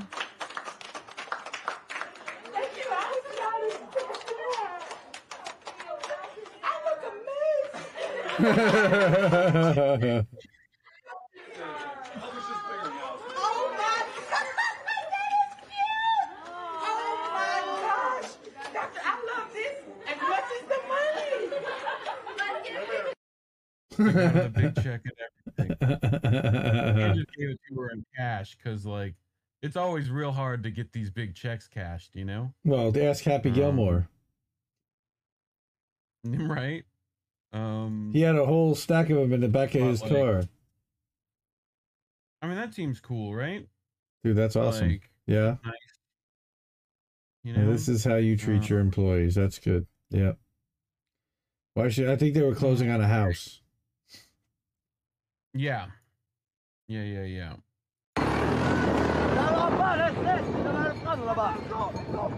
Oh, that thing's gonna turn around and fuck with him. Oh, I would not want to be in the hood. Uh-oh. Ruh-roh. Ruh-roh. Come on. Come on. Please, you got him. Come I got on. him, Billy. Oh, no, no. Oh, no. Oh, no, no, no, no, no, no, no, no, no. What? Help. What? What the fuck? Yee! See, those some country boys. They yee. What? What were they trying to do there? I mean, get the bull? Like that ran away from the rest of the herd? Oh, okay. From the herd. Okay. They're trying to catch it. Right. Like, yeah, they had to catch it. But, like, I mean, you kind of want to catch a just free bull. You don't want to end up in any China shops. You Really? know? Ah, okay. I mean, Oh. Like we've seen what happens. We've seen what happens when they get the China shot. Oh, I know this dude. So, do you? You know No. what?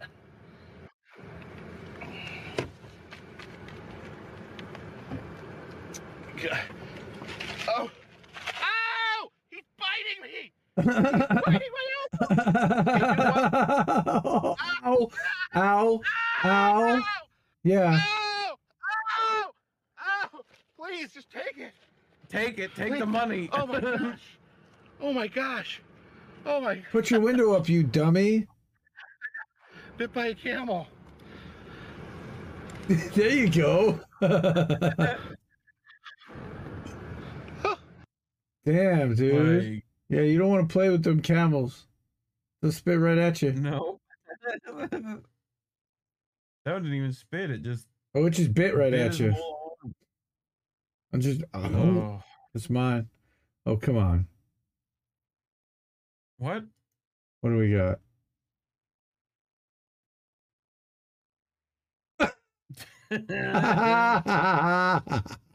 Like Nice. it's just funny. It just is. I love it. It just is funny. I love it.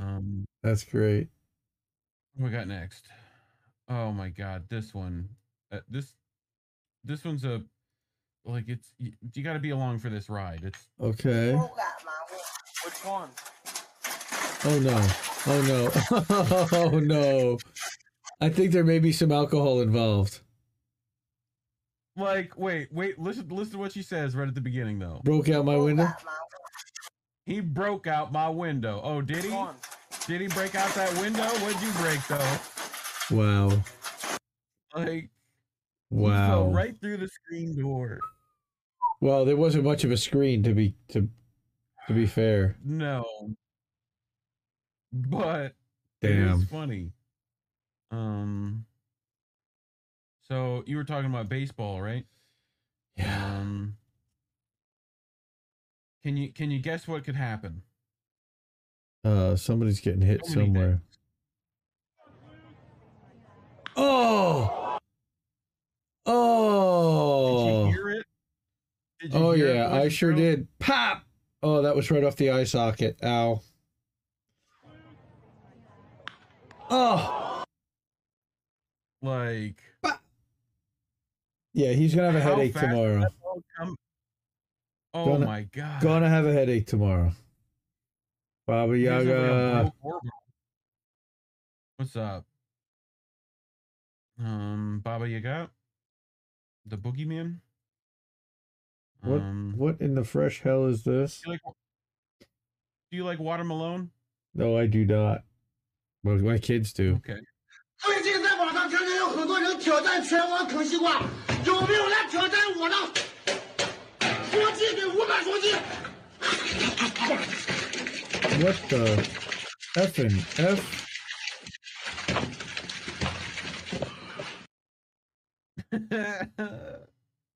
What? Do you know what's going on? I don't I- know what's going on. I do not. I don't I mean, quite obviously understand. watermelon, but Oh, clearly, it's going they feel everywhere. It's going on. yeah. He was going on. So speaking of Baba Yaga, let's head on over to the lovely land of Russia, and we shall see what comrades are up to today. Not a very big piece of wood he's chopping. Not a very big axe. Right. Right. Right.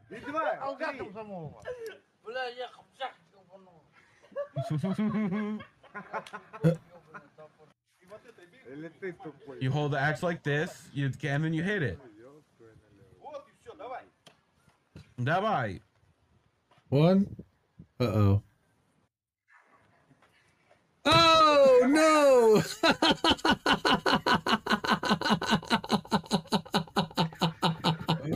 Oh, shit. I was not expecting that to happen.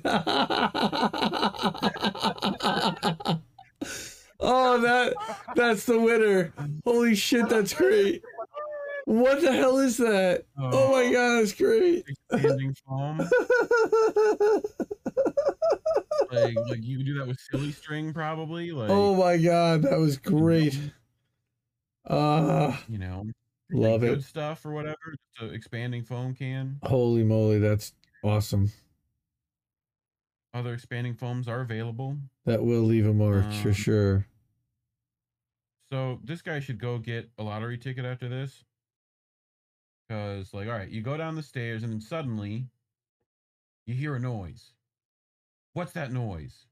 Oh, God. What? And now the only thing left It's a is staircase. the stairway you're in. What? Right. What do you do? Wow. Okay. Sure. I don't know. But Damn. That's up the stairs. Get a raise, I guess. Damn. You know. Uh-oh. Might have played this one Almost. before, but- Well, almost. And why is it buffering weird? There we go. Knees. Oh, I think you played that one before, but that's great.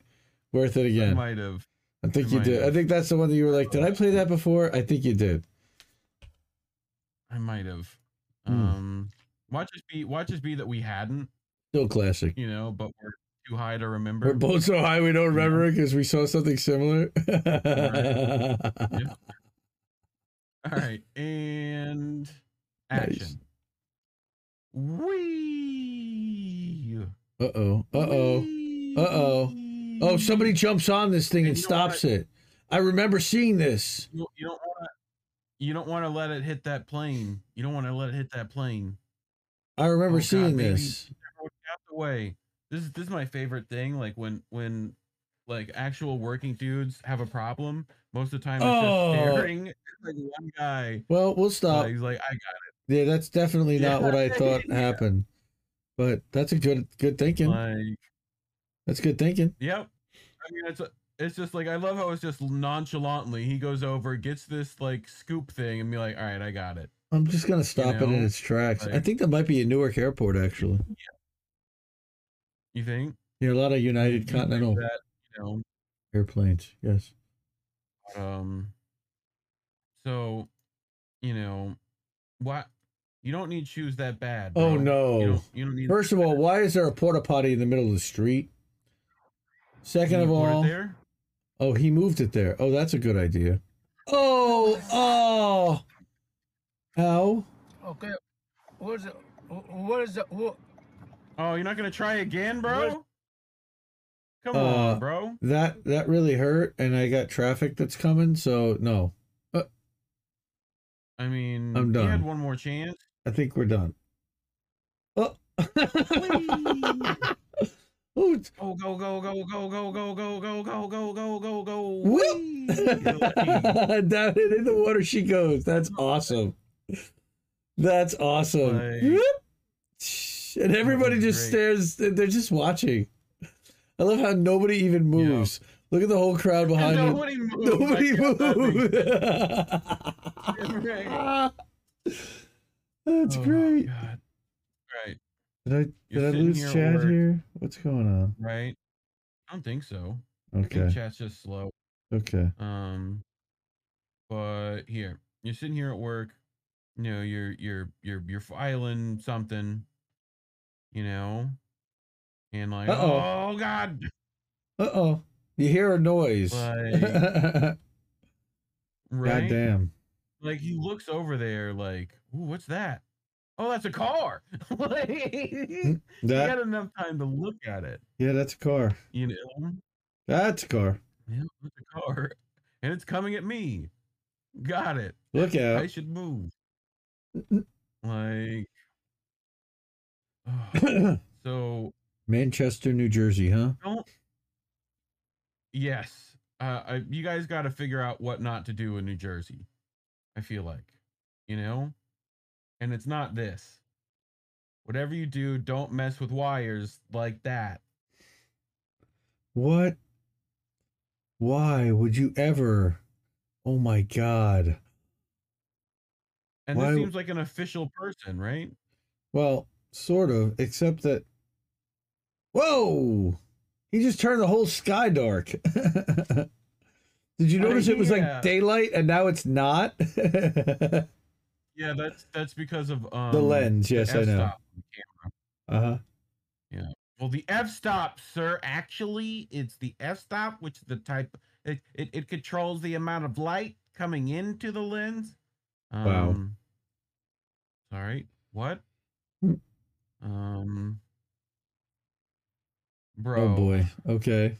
Bro, this is you're gonna feel it.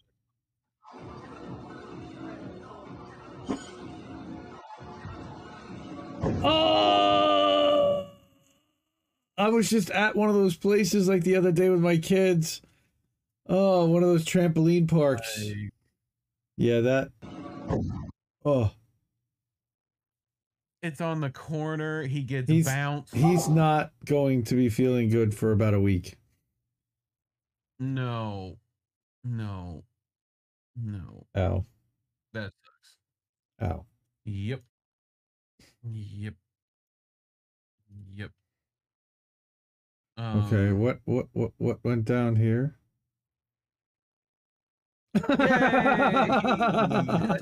He nut shot at himself with confetti, no less. So it's I love those things.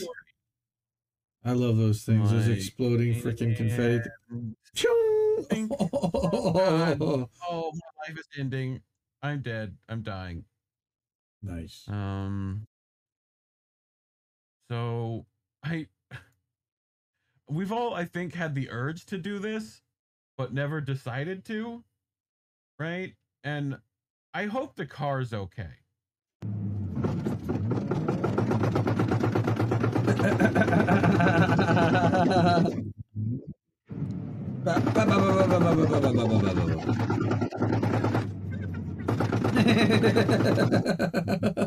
It's fun to watch.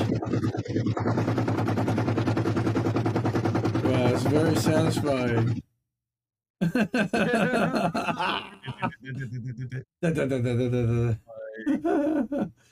That is pretty damn funny. Jesse's gonna use that next single. Yep. Sounds like a helicopter almost. Doesn't it? Yeah, a little bit. I think people in Reddit said it sounded like gunfire, you know. War zone. All right, and action. No straw? No lime? Anything else? No snack?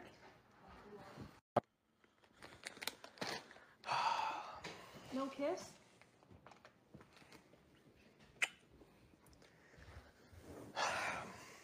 So no head?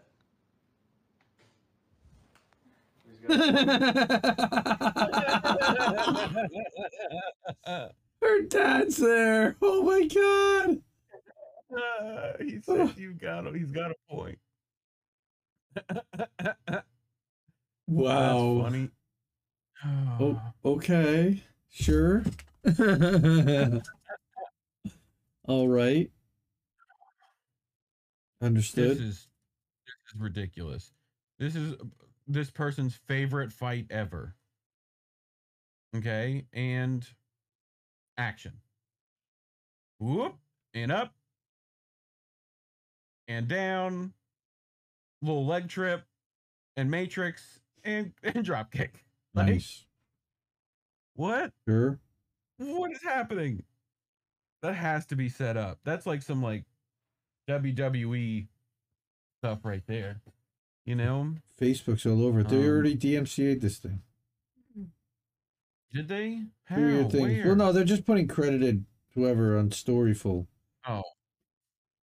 Maybe for like music and stuff. I felt like I kept everything under 10 seconds, so and it's always TikTok music that I'm like, Always. Is it They get you. Is it not? It's always how they get you. Dude, please explain this man's thinking. Do you know what he's just done? Oh my God. Why? Why is there fire around his motorcycle? That's his gas tank. He just lit that's his a good gas idea. tank on fire. Like, look, he's got the cap off, and he like lit the cap, right? Or like lit the, you know, like the top of the well or whatever. Ned.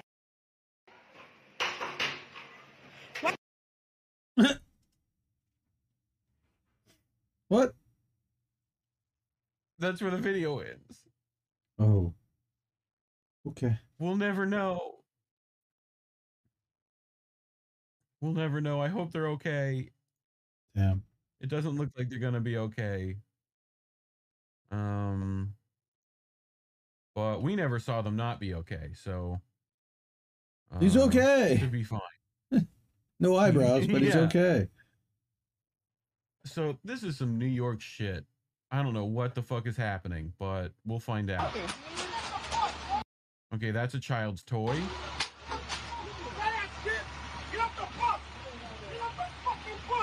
Oh my God. Jesus Christ.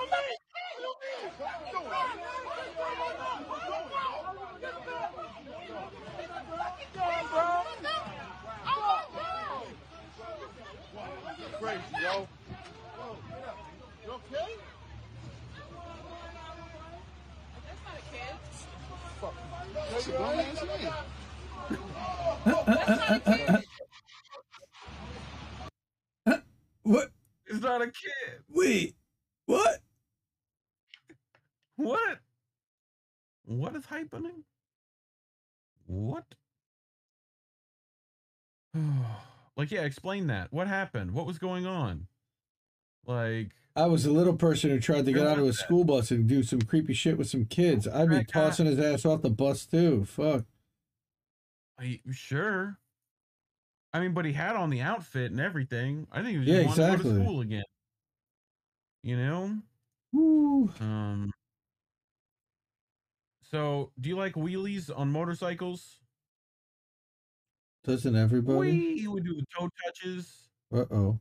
We'll like, oh, I know. I'm gonna Uh-oh. like touch the back with my Uh-oh. hand. Oh no, no, Oh, no, God. no, no, no, no, no. Oh no. Oh God, there's fire. Oh no, no, no. Ah!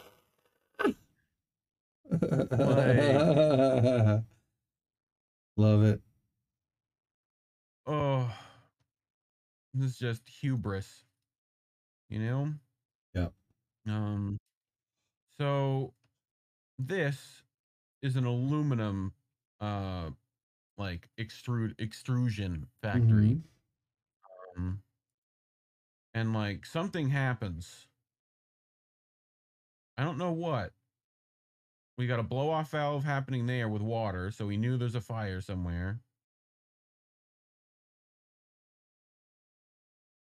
Guy goes back to get his like lunchbox and phone. Okay, all right, I'm out.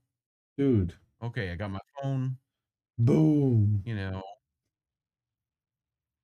like, Oh my God. and then it just opens up a portal to hell, pretty much. Sure. That makes sense. Yeah. It's a good thing he got his lunch. Yep. And his phone. He got his phone. He like he's like, I got my phone.